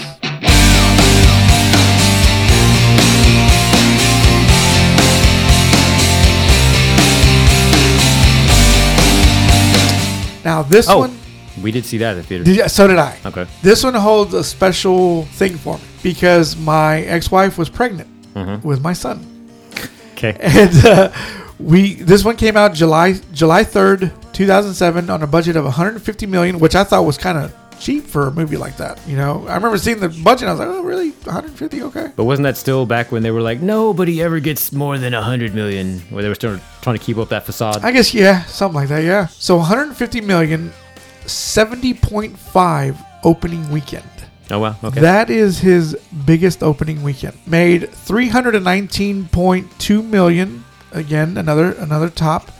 And 709.7 worldwide. So Mr. Bay was back on top. yeah. Let me get your slippers, Mr. Bay. So as I was saying, that one holds a special spot for me because, again, at that time too, I didn't see a whole lot of movies at the movies as well, and I went and saw that one. Well, as the ending was happening, the whole climax. You know, you always make that face when I say that. Because you always make a face when you say it. I'm just saying. She leaned over to me and said, "Hey, he's squirming around in here. You know, he's moving around." And I said, "Of course, he wants to come out. And he wants to watch the movie." So I was always, ever since that movie's held a special spot in my heart because of that. Okay. And when the movie hit DVD, it came out at the same time as Death Proof. Oh, wow. Okay. Yeah. So, and Planet Terror as well. Those came out around the same time. Oh, no, it was Planet Terror. So I was watching both of those back to back. And, you know, when my son was old enough for me to hold him on my lap and, you know, just have him watch the movie, you know, he was just sitting there just, you know, staring at the images. And I swear to God, I could be mistaken, but I think he smiled. Well, watching which movie? Planet Terror? Yeah, no, Transformers. Okay. So that movie, not only was that Shia LaBeouf, that catapulted him into stardom, right? Yeah. He had just done what, like Disturbia. And, Was that before that? Yeah, like right before, like that same year. Mm-hmm. He also did Holes as well. He did Dumb and Dumber 2. Oh, He was in that one. It's kind of stupid. And this one just made him a big star. Him and Megan Fox. Oh yeah. Megan Fox. Ooh, Yeah. holy shit. Yeah. Michael Bay knows how to make stars, and he made them stars. Okay. Okay. And the movie as well, there was a highway chase scene in that one. Same footage? No. Okay. Optimus going after, the big ass truck. The Is that the one where it looks like one of them is skating down the freeway? Yeah. Oh my gosh. Okay. Okay, so talk to me about that. What? I just vaguely remember seeing somebody looking like they're roller skating, and I was like, "What?" Okay, so people know I love the movie. Now, what was your take on the movie? Since you're more of a big Transformers cartoon fan than I am. Yeah. I didn't care for a lot of the changes. And Like what changes overall, was I that? thought the movie was decent. I'm like, okay, I would have not done this. I wouldn't have done that. I would have changed this. But like, okay, I get it. You got to kind of rewrite stuff to Make it exciting for the audience. I get it. But yeah, like I don't know, like 6 or 7 out of 10. Somewhere in Okay. there. Yeah. Okay, so it wasn't so. When you went and saw it, was it big for you? Did you want to you couldn't wait to see this movie? The trailer made it look different enough that I'm like, oh, I don't know how I'm going to receive this. Okay. So we'll just not have any expectations. Online, I forgot where I was reading. There was some forum I was in, and people were talking about the movie. And somebody said like something to the effect that they didn't like it. And one guy replied with, oh, well, see, because I used to love the cartoons when I was a kid. That's why I love this movie. And I think maybe the previous guy was like, yeah, I used to love the cartoons as a kid, too. That's why I didn't like the movie. God damn. Oh, shit. I was like, That is yeah. fucking nuts. I'm like, I get that. I completely understand that, both sides of that. Yeah. Yeah. Well, I think I remember also that the critics didn't tear it too much apart. I don't remember it getting, Like they said, all I kept hearing was that it was I was reading Any Cool News a lot. And all the early reviews were coming in saying was that it was an enjoyable summer action movie. Mm-hmm. And this one, for me, took over as the best summer movie I've ever seen. Took over from what? Independence Day. Because seriously, if we look back at Independence Day, we could probably make a whole episode about that one. Yeah. Independence Day, if everyone remembers the whole White House blowing up, that was huge. Yeah. And I remember watching that thinking, okay, this is the movie, it's July 4th weekend. You go watch it. You watch the fireworks there and outside. Yeah. That was fun. This one, I got that same feeling. Okay. I think I was also high on being a dad for the first time. That's also high. Yeah, Cool it was that high, and Yeah. and I think that went hand in hand with why I love the movie so much. And that one just took over as my favorite summer July 4th action movie. Okay. So yeah, that one again, Michael Bay was sitting high. Then came Transformers: Revenge of the Fallen.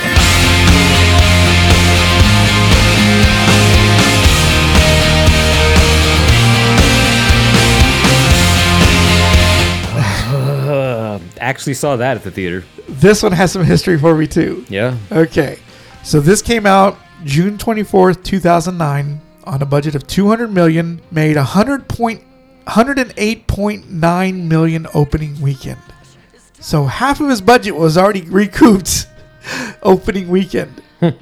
The movie went on to make 402.1, so another high for Michael Bay. 836.3 million worldwide. This movie did that's good. I'm like, yeah, big jumps in numbers is what I'm used to. Yeah. So that's more closer to what today's numbers are, Yeah. right? Oh, and by the way, I just realized I kind of lied a minute ago. So maybe I'm thinking of the number of movies I saw with my ex. Okay. Because then I know after we broke up, was it 2006 where like The Fountain and Blades of Glory came out? Yeah. And The 2007.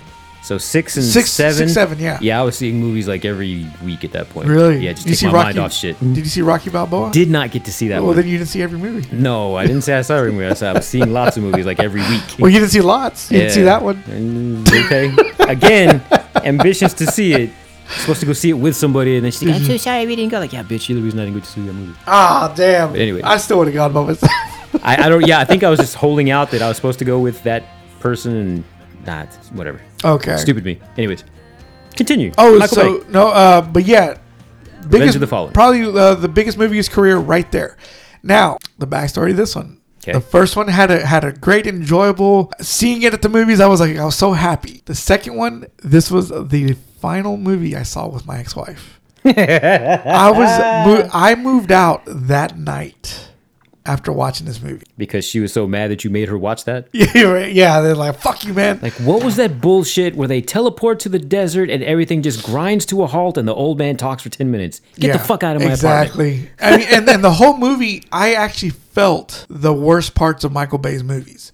I was like, okay, this is taking too long. You know, I was just like, because I was in a mood that night, of course. Okay. You know, and normally, you know, when you hear movie podcasts talk about movies, they don't talk about this kind of shit, Right. which I think is. But I think we just like, this is what I associate with that movie sometimes. Sure. You know, we all associate shit with movies, and Yep. this one, I was like, okay, this is one of the worst nights of my life, and I'm watching this long ass movie. Yeah, after that, you know, we went our separate ways. You know, we did what we did, blah, blah, blah. Now, I saw it a second time Okay. with my brother and a friend of mine, and I loved it even more. I was like, it was like a whole bunch of, I felt a big weight off my shoulders. You know, I was like, okay, I'm done with that relationship. You know, yeah, I was happy to get out of the relationship, but at the same time, I wasn't. But seeing that movie again with my brother and my friend, it was a better experience as far as the movie goes. Okay. Yeah. Does that movie have problems? A million problems. That was a crazy ass movie. The action scenes are still top notch. Fucking Optimus dies in that one and comes back. And I don't even remember that. The one thing I fucking hated about that movie was Sam going to Transformer Heaven. I don't remember that either. I was like, Jesus Christ. Like, why is this in the movie? But then there was also that one part where Megan Fox is running in slow motion. You know, boobs are, you know what I'm talking about. You know. The only thing I remember is a whole bunch of action. Am I wrong that they teleport? Yeah, they do to the teleport. desert. Yeah. And then all of a sudden, like, all that stuff that built up just grind to a halt. Just ground to a halt. But so that it wouldn't be obvious that it ground to a halt, he kept spinning the goddamn camera around them. Like helicopter circling them. Yeah. Look, no, there's still stuff happening. Like, no, it's not. Yeah. Like, cut this visual bullshit. I think what the best parts of those movies is the ending. The big fight. You are correct. Oh, shit. It's the big action scenes at the end. Okay. You know, because that one, there's a part where these fighter planes drop a whole bunch of bombs on where the Decepticons are, and it's a huge explosion show. Okay. And it's like, and that's what when I saw that part, I was thinking, I wonder what it's like going to a Michael Bay July 4th fireworks special. I would love to see that. They just have sparklers. He's like, man, I see a bunch of bullshit Yeah, all right. throughout the year. I'm good with this. You want So- a burger? Cheese? No cheese? Right? Okay, I got patties with onions, without. Which one do you want? Okay, I'm going to put your cheese on this one. Do you know his house is Hulk Hogan's house, right? No. His old house or whatever. Oh, okay. And he's got a big ass bumblebee statue in his backyard. Like the one in La Gran Plaza? Oh, do they have that? Oh, did you not know that? No, I didn't know that. Yeah, the entrance by the theater. Oh, I got to check that out then. Yeah. So that's his house. That's how his house. And I always say, like, I wonder what his barbecues and shit like that is like. You know, just I wonder what that's all like. Yeah. I would love to go to a Michael Bay party. Now, this one, yeah, the critics trashed this movie. Mm-hmm. I mean, if I remember correctly, I mean, like, nobody liked it. I mean, it had a big opening weekend from what I remember. Yeah. Because everybody had high expectations. Yeah. But go figure, it made all that money. It made a lot of money. And I think some people, even like the regular people, were like, all right, that's enough. Yeah. You know? So I think everybody was getting burned out on that one by the time part 3 came out, because part 3 was kind of a, not a reboot. No, that was part 4. Part 4 was a reboot. Part 3 was like, okay, I get what you guys are saying. Mm-hmm. Let me make another one and make it up to you. I really need to rewatch that one. 3 was a little bit better. Is that the one that had, what's his name from the moon on it? Yeah, Neil Armstrong. The Decepticon. Oh, God, I'm talking about real people over here. Yeah, I know you're talking Leonard Nimoy. No, It was the voice. I'm not talking about the voice. I'm talking about the character, the actual robot. Shit, what is his name? The one that was like a big ass phaser gun, the actual toy. The one that Radio Shack had their own knockoff version of. What? Because I had that. I You had had that that? Radio Shack. I don't know where it is now, but I had that. I keep Okay. wanting to say Soundwave, but that's not right. No. Shockwave. Like in the cartoon, he was based on the moon. Let's see. Let me take a look. Dark of the Moon. Here we go. Oh, that makes sense. Dark of the Moon. I forgot to mention Transformers: Dark of the Moon. And let's see. We got. Yeah, I could be looking this up myself. Tyrese was in this one as well. He Was came he not in back. the second one? Yeah, he was. Yeah, he was in the second one. Okay, where are you, Leonard? Oh yeah, John Malkovich was in it. As a Autobot? No, he was a Shia's boss. And oh my, I think it was kind of stupid. Let's see, Leonard, where are you? Bill O'Reilly. Bill O'Reilly was in that one. Leonard Nimoy should have played some version of Megatron because he was Galvatron in the animated movie. Oh, he was. Yeah. Let's see. And after Orson Welles died, they took Leonard Nimoy and slowed his voice down to do what's the big guy's name? The big planet-eating robot. Oh shit, I don't know that The one one. that Orson Welles did the voice for. Why not Omicron? What the hell's his name? Unicron. Unicron, yes. Yeah. Yeah, it was Orson Welles, then he died, and then they just said, Leonard, say these lines and we'll slow them way down so you sound like Orson Welles. Oh shit. Okay, I didn't know that. Shockwave. Okay, Shockwave is what I was thinking of. Okay, because he played Sentinel Prime as the bad guy in this one. Shockwave was in 4, I think. He was the assassin. I don't know, I just know he was in the cartoon, he was on the moon, and he Yeah, didn't have a face. that's part 4. He just had a laser. So they had a fucking Transformers movie that took place on the moon, but they didn't have the fucking Transformer that was based on the moon in it. No, Ah, god damn it.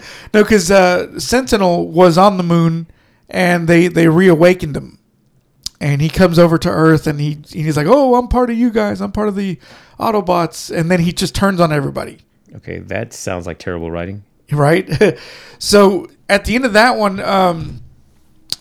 there's a cool ass part that I thought was awesome. Again, the ending of it was a great best part of the movie. You know, you got Josh Duhamel flying like rodents throughout all the buildings and everything. Like and rodents. yeah, weren't they supposed to be like squirrels or some shit or bats? I don't know. So they're doing that, and then the one part I hated was Optimus getting stuck in all these wires and everything, and it was just like, so you take him out of the movie and just do that to him, huh? Okay. So at the end of the movie, Optimus goes to kill. Oh no, Sentinel was about to kill Optimus, and then what's his name? Hugo Weaving comes out and shoots Sentinel and everything, and they're fighting and everything. And he's all like, "What would you be without me?" And he's all like, "Time to find out." Who was Hugo Weaving? Hugo played the bad guy, Megatron. Okay. And, you know, Wait, so who was Megatron in the first movie? it was Hugo Weaving. Oh, okay. And then, like, he ended up not doing the 4th one because he was like, "Oh, I'm doing this stupid robot movie." And Michael Bay was like, "You know, we're at a time where people would do anything to make this much money that you're making to voice a Right. robot. Yeah. And you're bitching about it." Yeah. So he was like, "You're not coming back for 4. Fuck you." So yeah, at the end of it, Megatron is all like, "Who would you be without me, Optimus?" And he's like, "Time to find out." And then he beats the shit out of him. And then he goes to Sentinel, who's over there lying almost dead, and he shoots him in the head. And it's just like, that was the best part of the movie right there. That whole 3-way. What an interesting way to describe it. I know, right? So yeah, Dark of the Moon. I thought that was the end of it Okay. with Michael Bay and Transformers, because I think he also said he wasn't going to do part 2 unless they put it on HD DVD, because he loved the visuals of 300 on HD DVD. Oh, just seeing something in high def? Yeah. Okay. So they were like, "No, we're going to Blu-ray because our company does Blu-rays." okay. And he's like, "Well, I'm not going to do blah blah blah." And then he's all like, all right, well, whatever." And then of course Blu-ray wins, and you know Michael Bay has to eat shit. So yeah, after Transformers 3, I was thinking, okay, that's it with him in those movies. It's over, Right. because the next one he does is Pain and Gain.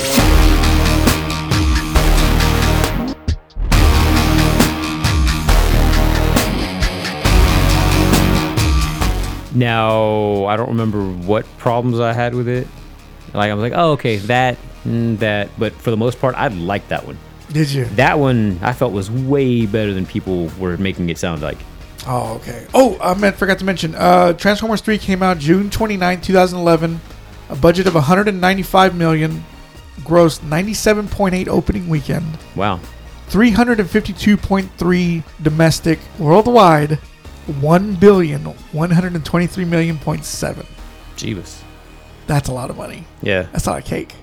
Give this man. Let this man do whatever he wants. Let this man cook. So, Pain and Gain, he had been trying to make that movie for a long time. I think he was trying to make it like back when Armageddon came out. Damn. Okay. Because he had heard the story, because he's a big Miami guy. Michael Bay is. All right. That's where he lives and everything. He loves Miami. This all happened in Miami with these fucking bodybuilders. Yeah. Which the movie was kind of a Fargo type of movie, if you want to put it that way. Yeah. Because the criminals were just fucking idiots. A little bit. Okay, Daniel Lugo, and then the character that The Rock was supposed to be playing was like an amalgam of a whole bunch of other people that were a part of this whole thing. Okay. Yeah. And when you watch the movie, yeah, they're the biggest dumbasses of all time. I mean, his character, The Rock's character, was cooking the hands. Yeah. So he could get rid of the evidence or whatever. Yeah, which is so random. Yeah, and in the middle of the movie, when that's happening, it freezes on it and says, "This is still based on a true story," Yeah. which I thought was awesome. Yeah. And you can tell Michael Bay is a big Coen Brothers fan. I would go along with that from that movie. Yeah. He casts a lot of the same actors from their movies in his as well, Oh, if okay. you notice. I have not. John But that- Goodman, Nicolas Cage, William Forsythe, Francis McDormand. What's that one guy? The Jesus? John Turturro. John Turturro, Yeah. yeah. Like, seriously, he loves those movies. Hold up. What was Frances McDormand in? She was in Dark of the Moon. Oh, shit. Okay. Yeah, she was like a high society, a high government official. Oh, okay. She was John Turturro's boss in that movie, okay. basically. But yeah, and this one you could just tell he was trying to make that kind of movie. I go along with that. And this is the way he laughed. The first time I went and saw it, I went with a friend of mine, Okay. and he was smoking weed. Yeah. And I was like, yeah, let me try some of that. Oh, blah blah blah. So I held it with two hands like this. Yeah. I was like, And when we got in the theater, I got very hungry. Of course. I got like Raisinets, I got popcorn, I got my drink and everything. And while I was watching the movie, the whole scene when they kidnap Tony Shalhoub, they're in a place that has like a lot of sex toys, which is kind of weird. I vaguely remember that. Yeah. Yeah, I got up and went to the bathroom. I fucking threw up, dude. Okay. I don't know if it was the movie that made me throw up or maybe it was the weed. Probably the weed. But I fucking threw up and I left. Oh, wow. And I told my friend, I go, hey man, I'm sorry, man, I gotta go. I'm throwing up. I'm throwing up in this motherfucker. And he's like messaging people like, Mondo's really weird about sex toys. Yeah. So, but then I saw it a second time. You know, me and my brother went. I think my son went with us too. And Your 3-year-old son? How yeah, old he was was. I don't. This came out. So he was 6. Okay. All right. So this movie came out April 26, 2013, which is kind of weird because movies that are released at the end of April are the ones. It's like the dumping ground. Oh, there's a few of those periods during the year, isn't there? Yeah. It's like the one that they put out so he can get killed by whatever big event movie's coming out in May. That's what I've always heard. Okay. That's what they do with those movies. Like if they can't, it's not releasable any other time. Just throw it out there. The movie cost $26 million, which is a far cry from 200. Yeah. You know, opening weekend made 20.2. Cool. So it already made most of its money back. Not bad. Yeah. It went on to make 49.8 domestic and 87.3 worldwide. So lowest grossing movie, even than The Island. But I don't think of that movie as a failure. No. Because, you know, it didn't have the budget that The Island had. But you can kind of tell that every Michael Bay movie, I think this is where he has to accept that not every movie he makes is going to be a huge movie. Right. Like it's like Tony Scott. He made Top Gun and, you know, made Beverly Hills Cop 2. Then he made Revenge and it was a small movie. It's like not every one of these movies are going to make huge money. That one did pretty good for that kind of movie. In my opinion. Yeah. the critics also trashed it. Yeah, I don't remember why they didn't like it. I just remember people like making it sound like it was going to be terrible. So when I finally watched it, I'm like, that was pretty good. Yeah. Now, there's one critic, and this is why I don't believe in critics anymore. He is forever tainted by Michael Bay movies. Peter Travers of Rolling Stone. Oh, okay. Them two have beef, I think, starting from Armageddon. Okay. He was saying that it's like the shittiest, he makes the shittiest movies ever, blah, blah, blah.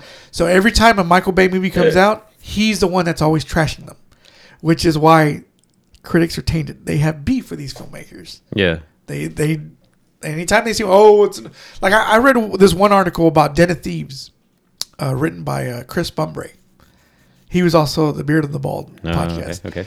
His review said of Den of Thieves, saying that he didn't like it because 50 Cent was the head of this bank robbing group, and like he was saying something like, "Oh, he's the head of it, and he's like the worst actor," blah blah. And I was like, "Did you watch the movie? He wasn't the head of it. It was the other guy." And 50 Cent hardly spoke in that movie. And that's when I was like, I don't think they watch these movies. They just look at it, watch maybe 20 minutes of it, and then just write the review. That's what I think. Well, one of the black guys, you know what I mean. Yeah. So that's why with Michael Bay's movies, I don't read the critics' reviews. I mean, yeah, I'll look at them and be like, yeah, of course, that's All right. it's the worst movie of all time. Okay. And that's what they were saying about the Transformers movies as well. That even the second one they said was like the worst piece of shit ever. Harry Knowles, now disgraced founder of Ain't It Cool News. Mm-hmm. I spoke to him on at a Robert Rodriguez thing in Austin. Okay. He knew me, by the way. He said, friend of yours? Huh? Never mind. It's okay. Harry Knowles, wetback, friend of mine. Yeah. Because he sweats a lot. Yeah. In his parents' basement. I saw him at the Robert Rodriguez thing, and I was like, hey man, I read your review of Dark of the Moon. It's like, well, you called it cinematic piss. Wow. and now Harry Knowles is one of those guys that loves to talk. Sure. He won't let you get a word in. Whatever you got to say, he doesn't give a shit about. So I was like, yeah, I read your review. And he goes, yeah, man, it was cinematic piss, blah, blah, blah, blah, blah. And I was just like, calm the fuck down. He was just going on and on. He goes, you should look up this name. He's the guy that gives Michael Bay his style, blah, blah, blah, blah, blah, blah, blah. And I'd forgotten what the name of it was, but I was like, because I was like, what the fuck? Like, okay, whatever, dude. I'm more of a movie lover than you are, then, I guess. You're not as big as one. Right? So, yeah, that's the gist of Michael Bay's relationship with the critics. Okay. And that's why I'm like, I don't give a shit what they say about his movies. So, which comes to our next one. Transformers: Age of Extinction.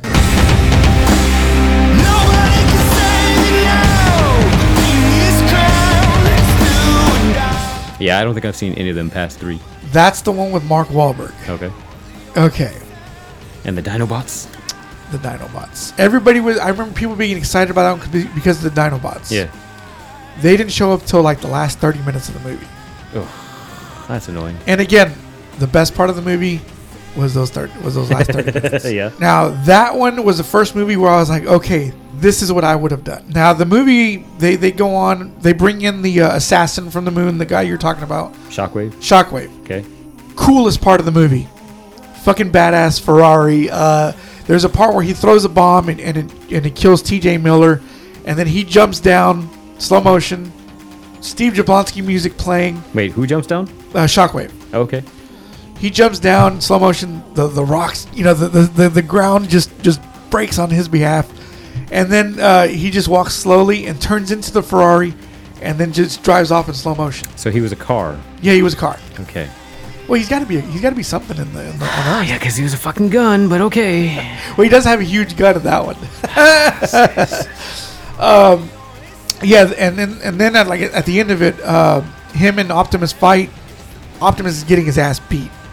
Okay, Mark Wahlberg hides, and if you watch, there's a part where this thing blows up next to Mark Wahlberg. There's a guy right behind him who you never see until that one shot. It was like a continuity shot or something. Okay. And that movie was like, okay, it was like 2 hours and 45 minutes. Jesus. Seriously. So I'm probably never gonna watch that. Okay, the daughter and the boyfriend thing was stupid. Kind of tells you, hey, this is what you can do to date a 16-year-old girl. The Romeo and Juliet law. They explain it in the movie. What? Yeah. So all that was stupid, and my thing was like, okay, let's again, The Fugitive, one of the best movies of all time.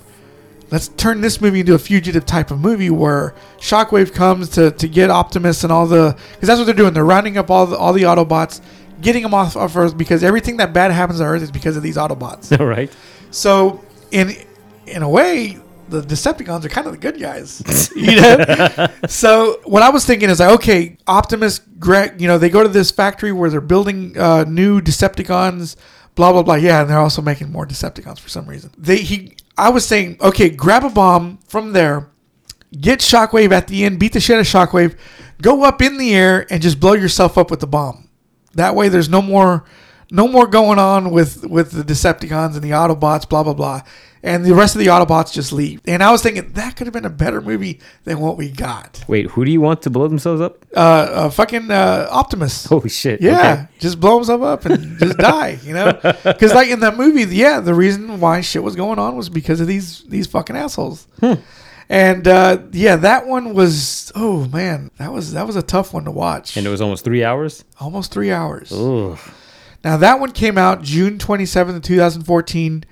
On a budget of $210 million. Opening weekend, $100 million. Wow. So there was still a need for it. Well, is that also when Mark Wahlberg was super big? Yeah, he was. Okay. Yeah. Oh, and Michael Bay wanted The Rock to play Cade Yeager, the Mark Wahlberg part. But he was busy doing Hercules. So he couldn't do it. The movie made $100 million opening weekend, 245.4 domestic, 1,104,000,000 worldwide. Jeebus. So I like a bigger robot. yeah, so still not bad at all. But I do got to say that was a weak entry in the Transformers series. You seriously might have talked me out of ever seeing that. Yeah. But I want to see the Dinobot. Watch the last 30 minutes of it. Okay, I'll give you that. Then he tried to go serious. Okay. Michael Bay made 13 Hours.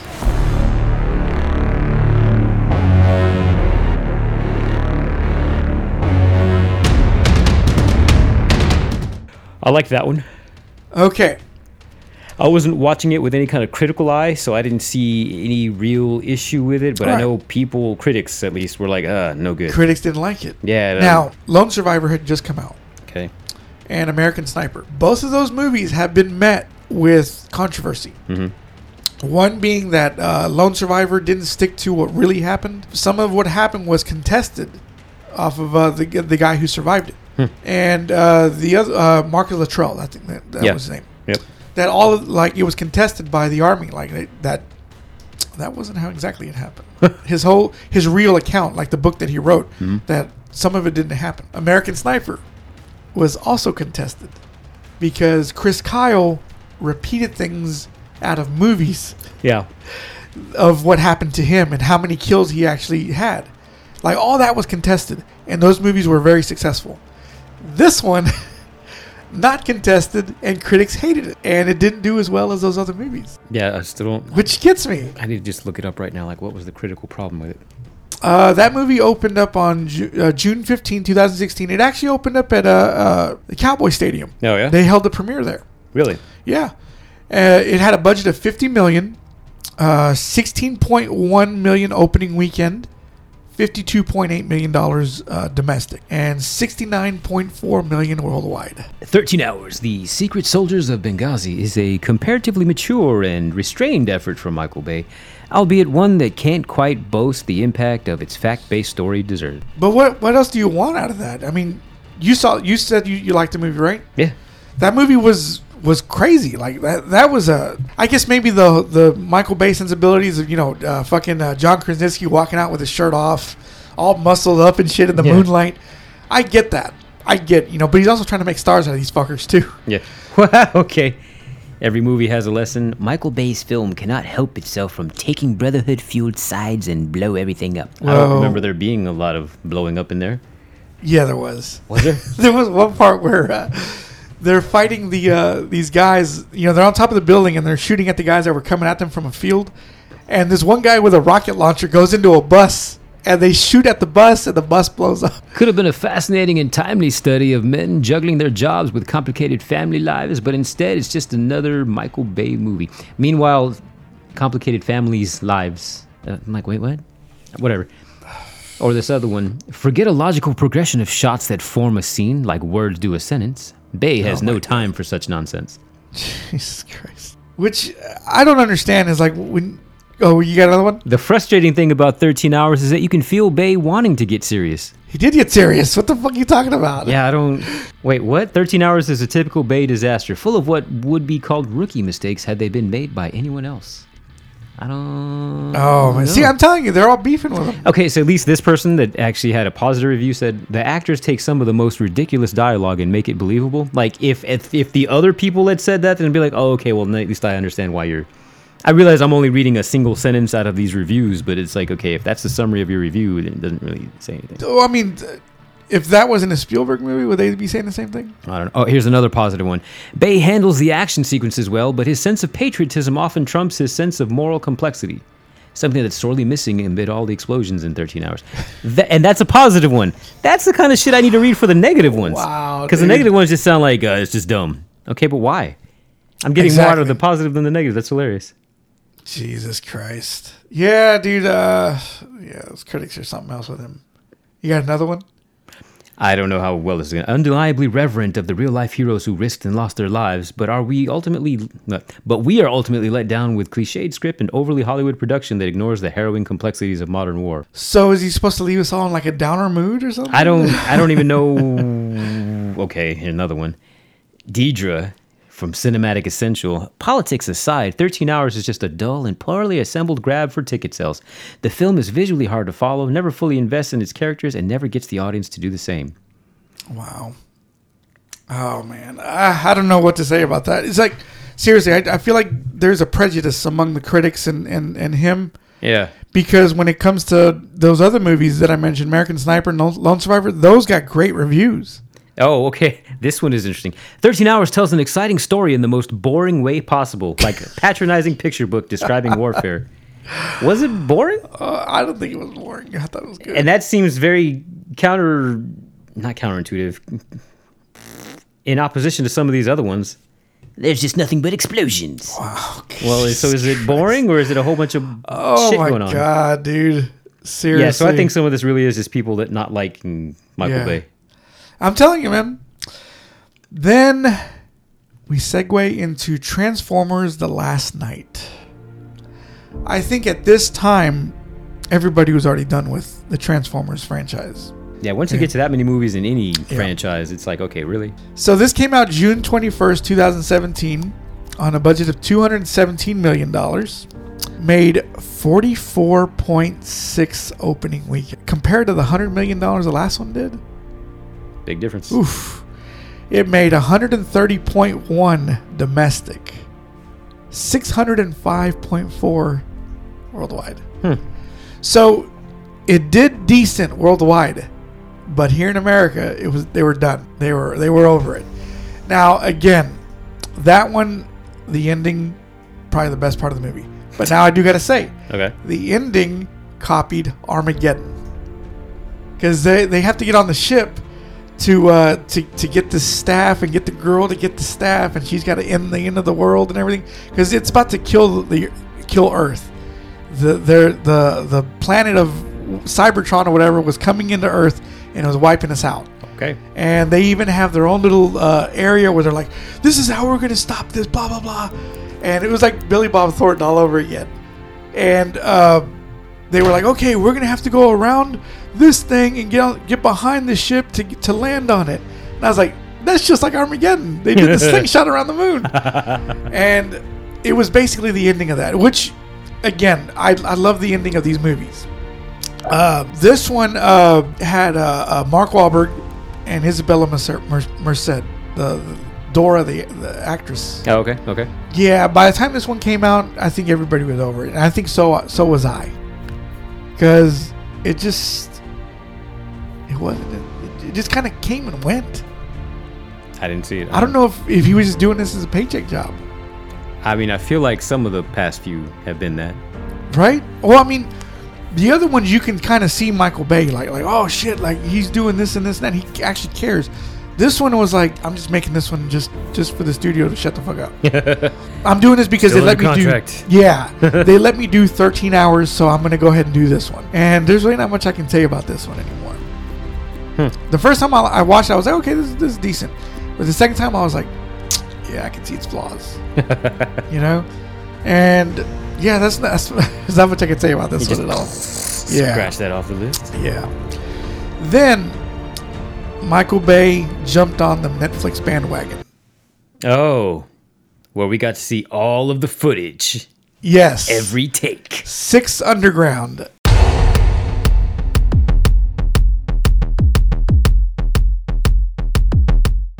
Now, this one came out December 13, 2019 with a budget of $150 million. And let me just say, all that money was on screen. Yeah, it was. Yeah, it was. You got Ryan Reynolds, hot off of Deadpool and all that. Mm-hmm. The writers of Deadpool. Yeah. You got Melanie Laurent, Yeah. who yes. came to play. She knew what kind of movie she was Yeah. making, and she went with it. Yep. Beautiful. One of the most beautiful women I've ever seen. I like her. And you got the rest of the cast. Yeah. There's the one guy that gets with Melanie. He's a Mexican actor. In my mind, it's not him, but it reminds me of the drunk mariachi from Once Upon a Time in Mexico. No, not him. No, I'm saying I know it's not him, but Oh, just okay. for some reason that's what my brain is equating. Okay. Does he look like him? His name is Manuel Garcia Rulfo. Okay. Did he have long hair in the movie? Like slick back hair. Okay. He was. This is gonna get you. Let's see. This man was born February 25th, 1981. Okay. So surprised you're not like, where's my life been? We all make different decisions. You've already accepted that. Huh? That's how it goes.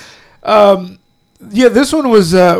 I like this one. Mm-hmm. This one was. I was like, okay, everything that Michael Bay loves to do, he's throwing that. He's having fun again. Yeah. Now I know you and Gilbert didn't like it, right? I didn't say I didn't like it. I just didn't need every shot that was shot in there. Like, I don't need 3 takes of the same thing. Okay. Yeah, I see what you mean. Yeah. I thought it was decent. You know, it was one of those movies where I was like, okay, he's not doing Transformers filmmaking. He's going back to, like how he said, I'm tired of doing these PG-13 movies. Yeah. You know, like he went back and did his Grindhouse movie. Yeah. I can see that. That's what I like to call it. Like anytime they make just an exploitive movie, to me, it's a Grindhouse movie. This is what that was. And there's even a part where Manuel is talking to his mom. And I guess his mom has Alzheimer's, I think. And she's living in a home. Okay. And this one guy just and it didn't need to be in the movie, but it was just, Netflix doesn't have editors, so, it's Michael Bay's dream house. This guy's like looking at him like this the whole time, and he goes, "What the fuck are you looking at?" I vaguely remember. He's like, "Get the fuck out of here, man. I'll knock you the fuck out in front of my mother." That shit had me rolling, dude. Okay. So, there was a big shift in filmmaking around this time. He didn't have a Transformers movie to fall back on, so he couldn't make a part 6. Some filmmakers were going towards Netflix to make their movies. Robert Rodriguez did it. Even Martin Scorsese did it. Wait, what did Robert Rodriguez make? We Can Be Heroes and that's right. the Spy Kids movies. So everybody's going to streaming. Everybody's like, that's where the money's at. That's where The freedom. freedom is at. Yes, because now studios are only wanting to make IP movies. They want their next Fast and the Furious. They want their next Marvel movie, DC movie. They want all that. I don't know if it's going to change, if it's going to go back to the old regime. But filmmakers like Michael Bay are the ones that they need to look at to bring back event filmmaking away from the comic book shit. Yeah. In my opinion, that probably should be the end of this episode. Yeah, you would think. But this one, he just went to go play with Netflix, and I think he did a good job. It's like a workout movie. It was entertaining. Yeah. Like how I feel about The Tax Collector with David Ayer. That was a tune-up movie, I think, for him. Just something to get out of his system. Okay. Like, I don't think he would have made that with Warner Brothers or anything. I don't know. Maybe, maybe not. But I think that was a movie that was kind of beneath him. That he could have made like it's his first movie. Okay. That was his Harsh Times Part 2, I guess. Okay. Yeah. You know? Because now he's making Fury, he's making Suicide Squad, all that shit. No, I'm not calling Fury shit. But I think that was a tune-up, and I think of Six Underground as the same way. Is that why it was still the beginning of the movie 45 minutes into it? Yeah, exactly. Yeah, because the movie starts out with a bang. And I don't think I'm exaggerating that it's still. Oh, here, and by the way, here's how we got here at the 45-minute mark. I think I'm not exaggerating. Yeah, you're right. Yeah, because he's Ryan Reynolds' character starts recruiting for a lost Six Underground member. Yeah, and yeah, it's still kind of like okay, where's this going? Like I thought that was something about the structure of it. I'm like, Yeah. you didn't clearly state this is what we're doing, and that's why we're still in the past. It just seems like we're still introducing the movie. Yeah, because 45 it minutes shows later. him in that plane where he supposedly dies in, and it's like, oh, okay, that's why would, yeah, like I'll agree with that one critique where it's like you're not structuring a movie to complete a sentence, you know? Yeah. This one was kind of the same way. He was going all over the place, but I think that's the thing with Netflix movies is that they don't have anyone looking over their shoulders. Right. They're giving them too much leeway. Yeah, and now they're having to reel that back in. You're like, Oh, we spent so much money and we're not getting as many subscribers. so now you guys had to pay another $8 a month. Yeah. Like, there's a new one with Julia Roberts that just came out, Leave the World Behind. Okay. Supposedly that, I read a review saying that it was a really bad movie. It's 140 minutes long. Jeebus. And they said that they really need someone to go in there and just edit the movie. And I don't know what's going on in Netflix, but, you know, it is what it is on that. And then we actually go and look in the credits, like, there's no editor listed. Oh, that's crazy. Now, on to the last movie that Michael Bay has directed Ultimo. is Ambulance.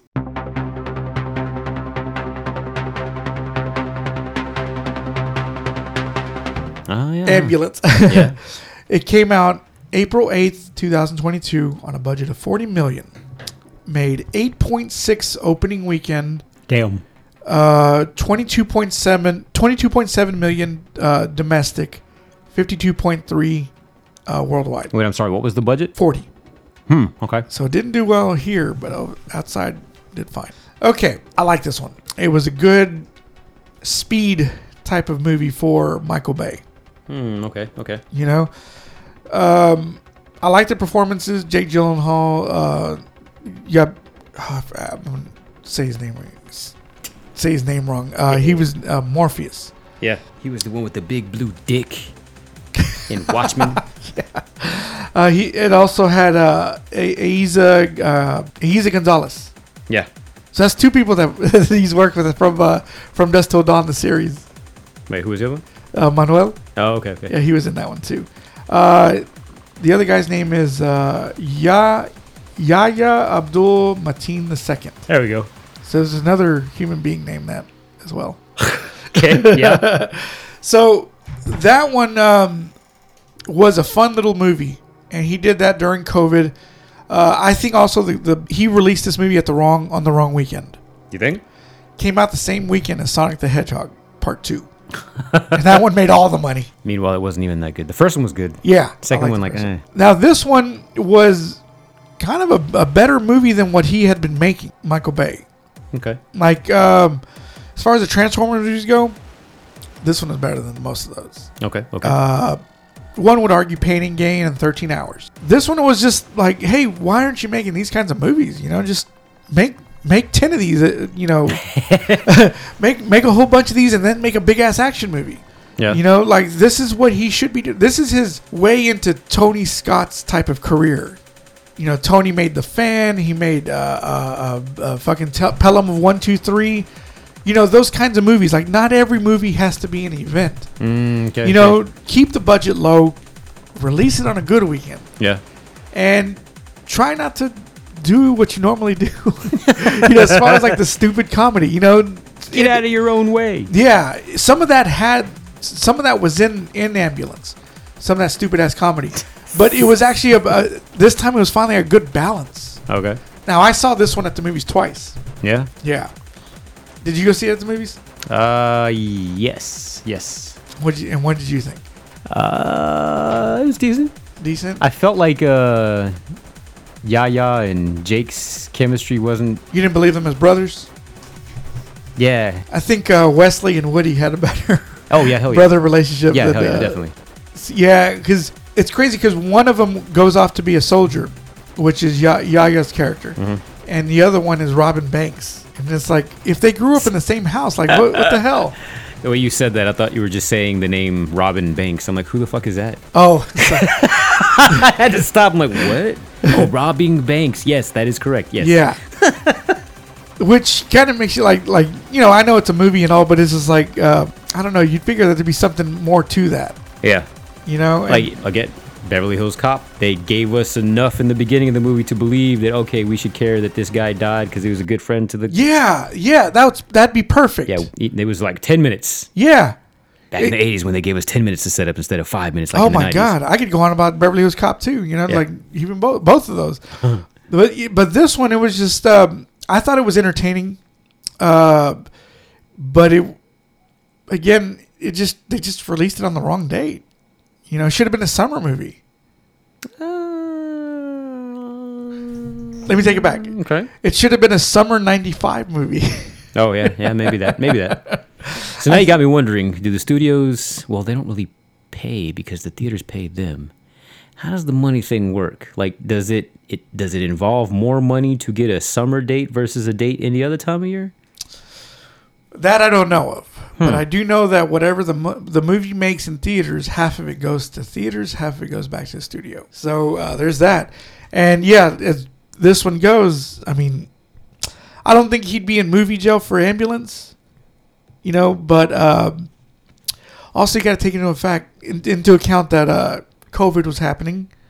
Not a lot of people were going back into theaters. They were only going because they really, really wanted to. So a movie like Ambulance is dead.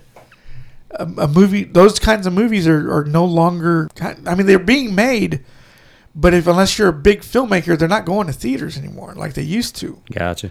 Movies like I'm trying to think of a deep cut here. For the Boys with remember back then with James Caan and Bette Midler or whatever. I'm aware of it. Yeah. That kind of movie wouldn't go to theaters anymore.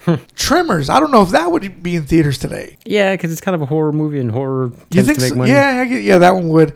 But the regular movie, like those kinds of movies, like I was just mentioning, Ambulance and For the Boys again, or Billy Bathgate back in the day. Well, you know what? What's funny is that you keep naming this. Like, they wouldn't go to theaters. I'm like, there's all kinds of like smaller whatever dramas that go to theaters. People just don't watch them. That too, and that's what sucks. Yeah. Because we're over here complaining about that, yet we're not going.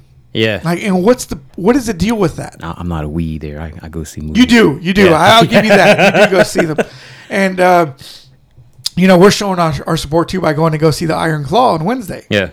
Which I cannot wait to watch that. Seriously, I It better cannot be wait. good. I hope it's good. With all these fucking actors that are my size and smaller. Playing these 6'2" wrestlers. I'm just trying to ignore that. Yeah. And I hate to be the kind of guy that's like, oh, I miss the old days, But I miss the old days. I miss those. I miss the movies of like back in 92, 93, 94. You had Van Damme ruling the box office. That was a fucking time.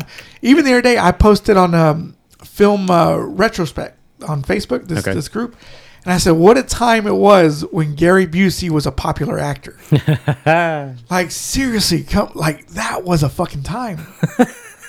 And what I was going to say, what I was trying to say earlier is that everybody's starting to get superhero fatigue, I guess, now. Oh, yeah. That's the thing now. Everybody's saying until the next good comic book movie comes out, and then they're like, oh my God, we never had superhero fatigue.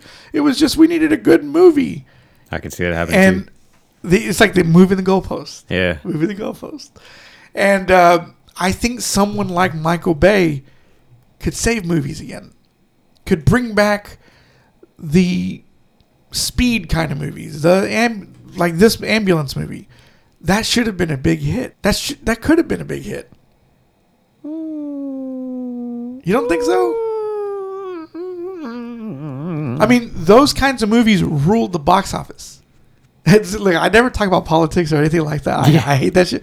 This is the politics that I can talk Right. about. You know how you see clips of Ben Affleck going, but yet in Benghazi, blah, blah, blah, blah, blah. Yeah. This is my shit like that. Because the audience can't see you wagging your.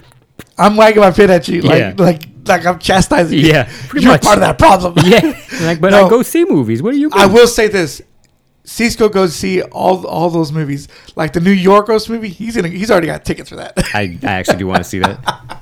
I saw Saltburn. Saltburn, yeah. You know, and I saw Priscilla. I just really wish that these kinds of movies would make a comeback. God, I don't know if we'll ever get to that. I don't know. And that's a sad state of affairs for movies. Yeah, we may get them streaming, Yeah.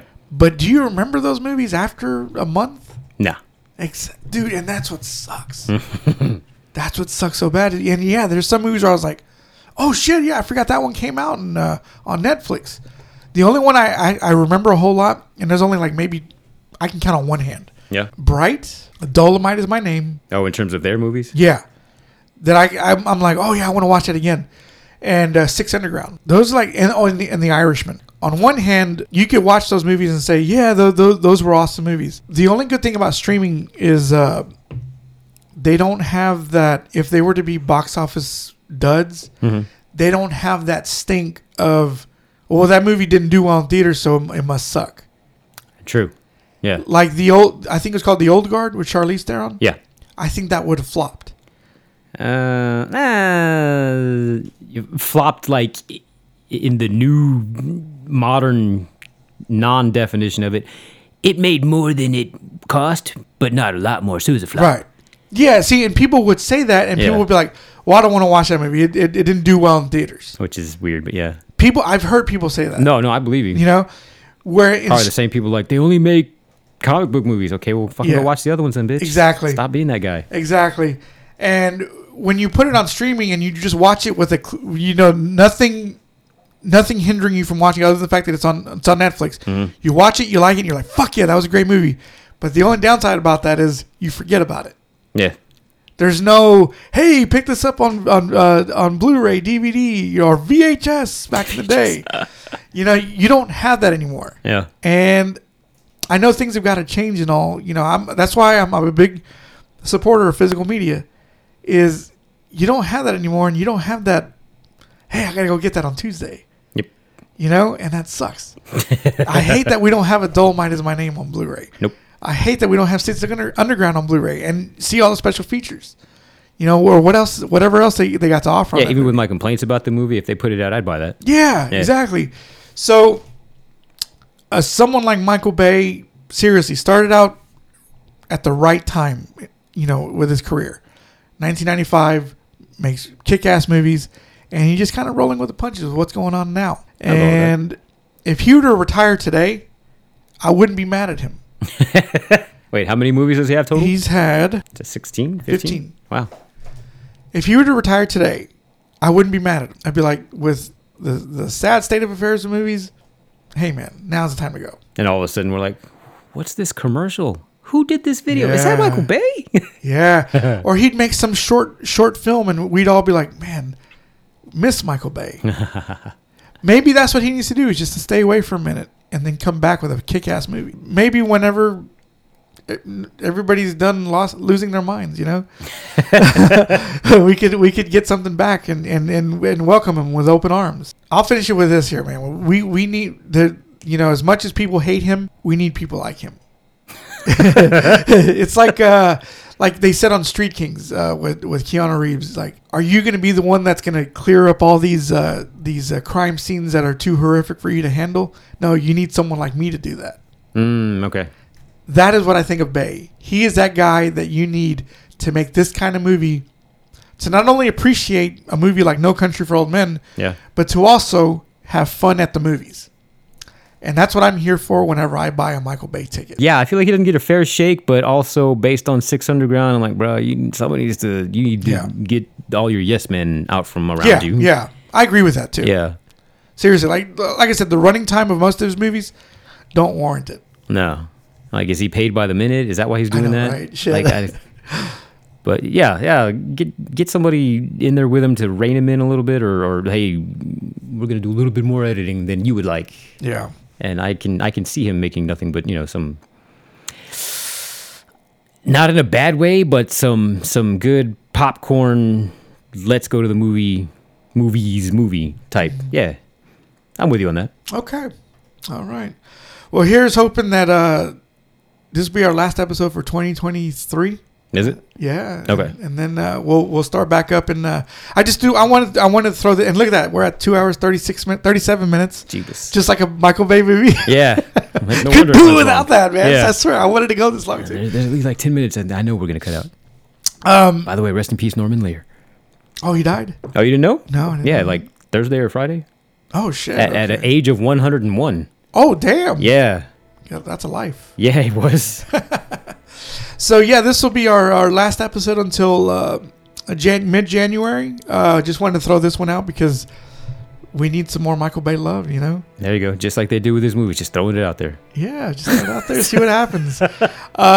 Hopefully we'll be definitely talking about Iron Claw. Yeah. We'll be talking about the top 10 movies of 2023. Yeah. Maybe some of the worst movies. I've got a couple on my worst. Do you? Yeah, there's some movies that I didn't watch because I knew it was gonna be bad, and I was just like, I'm not gonna waste my time. But whatever I did see, I think I got a couple. Yeah, a couple same. of myself. There was one that I was like, oh, this will be cool. I'm like, oh, this was not cool. Yeah. Yeah. So we'll definitely be talking about that. We'll be talking about movies that we watched recently as well. Which I did go see Silent Night. I'll talk about that whenever we come Talk back. about that next year. Yeah. No, although nobody talked in that movie. The We'll be irony. we'll be talking about it. Other than that, I got nothing else for this episode. Nah, other than Norman Lear, I'm good. All right. Well, you know us. You know our name. We'll catch you next time. Later. Bye. See ya. Don't wanna close my eyes. I don't wanna fall asleep 'cause I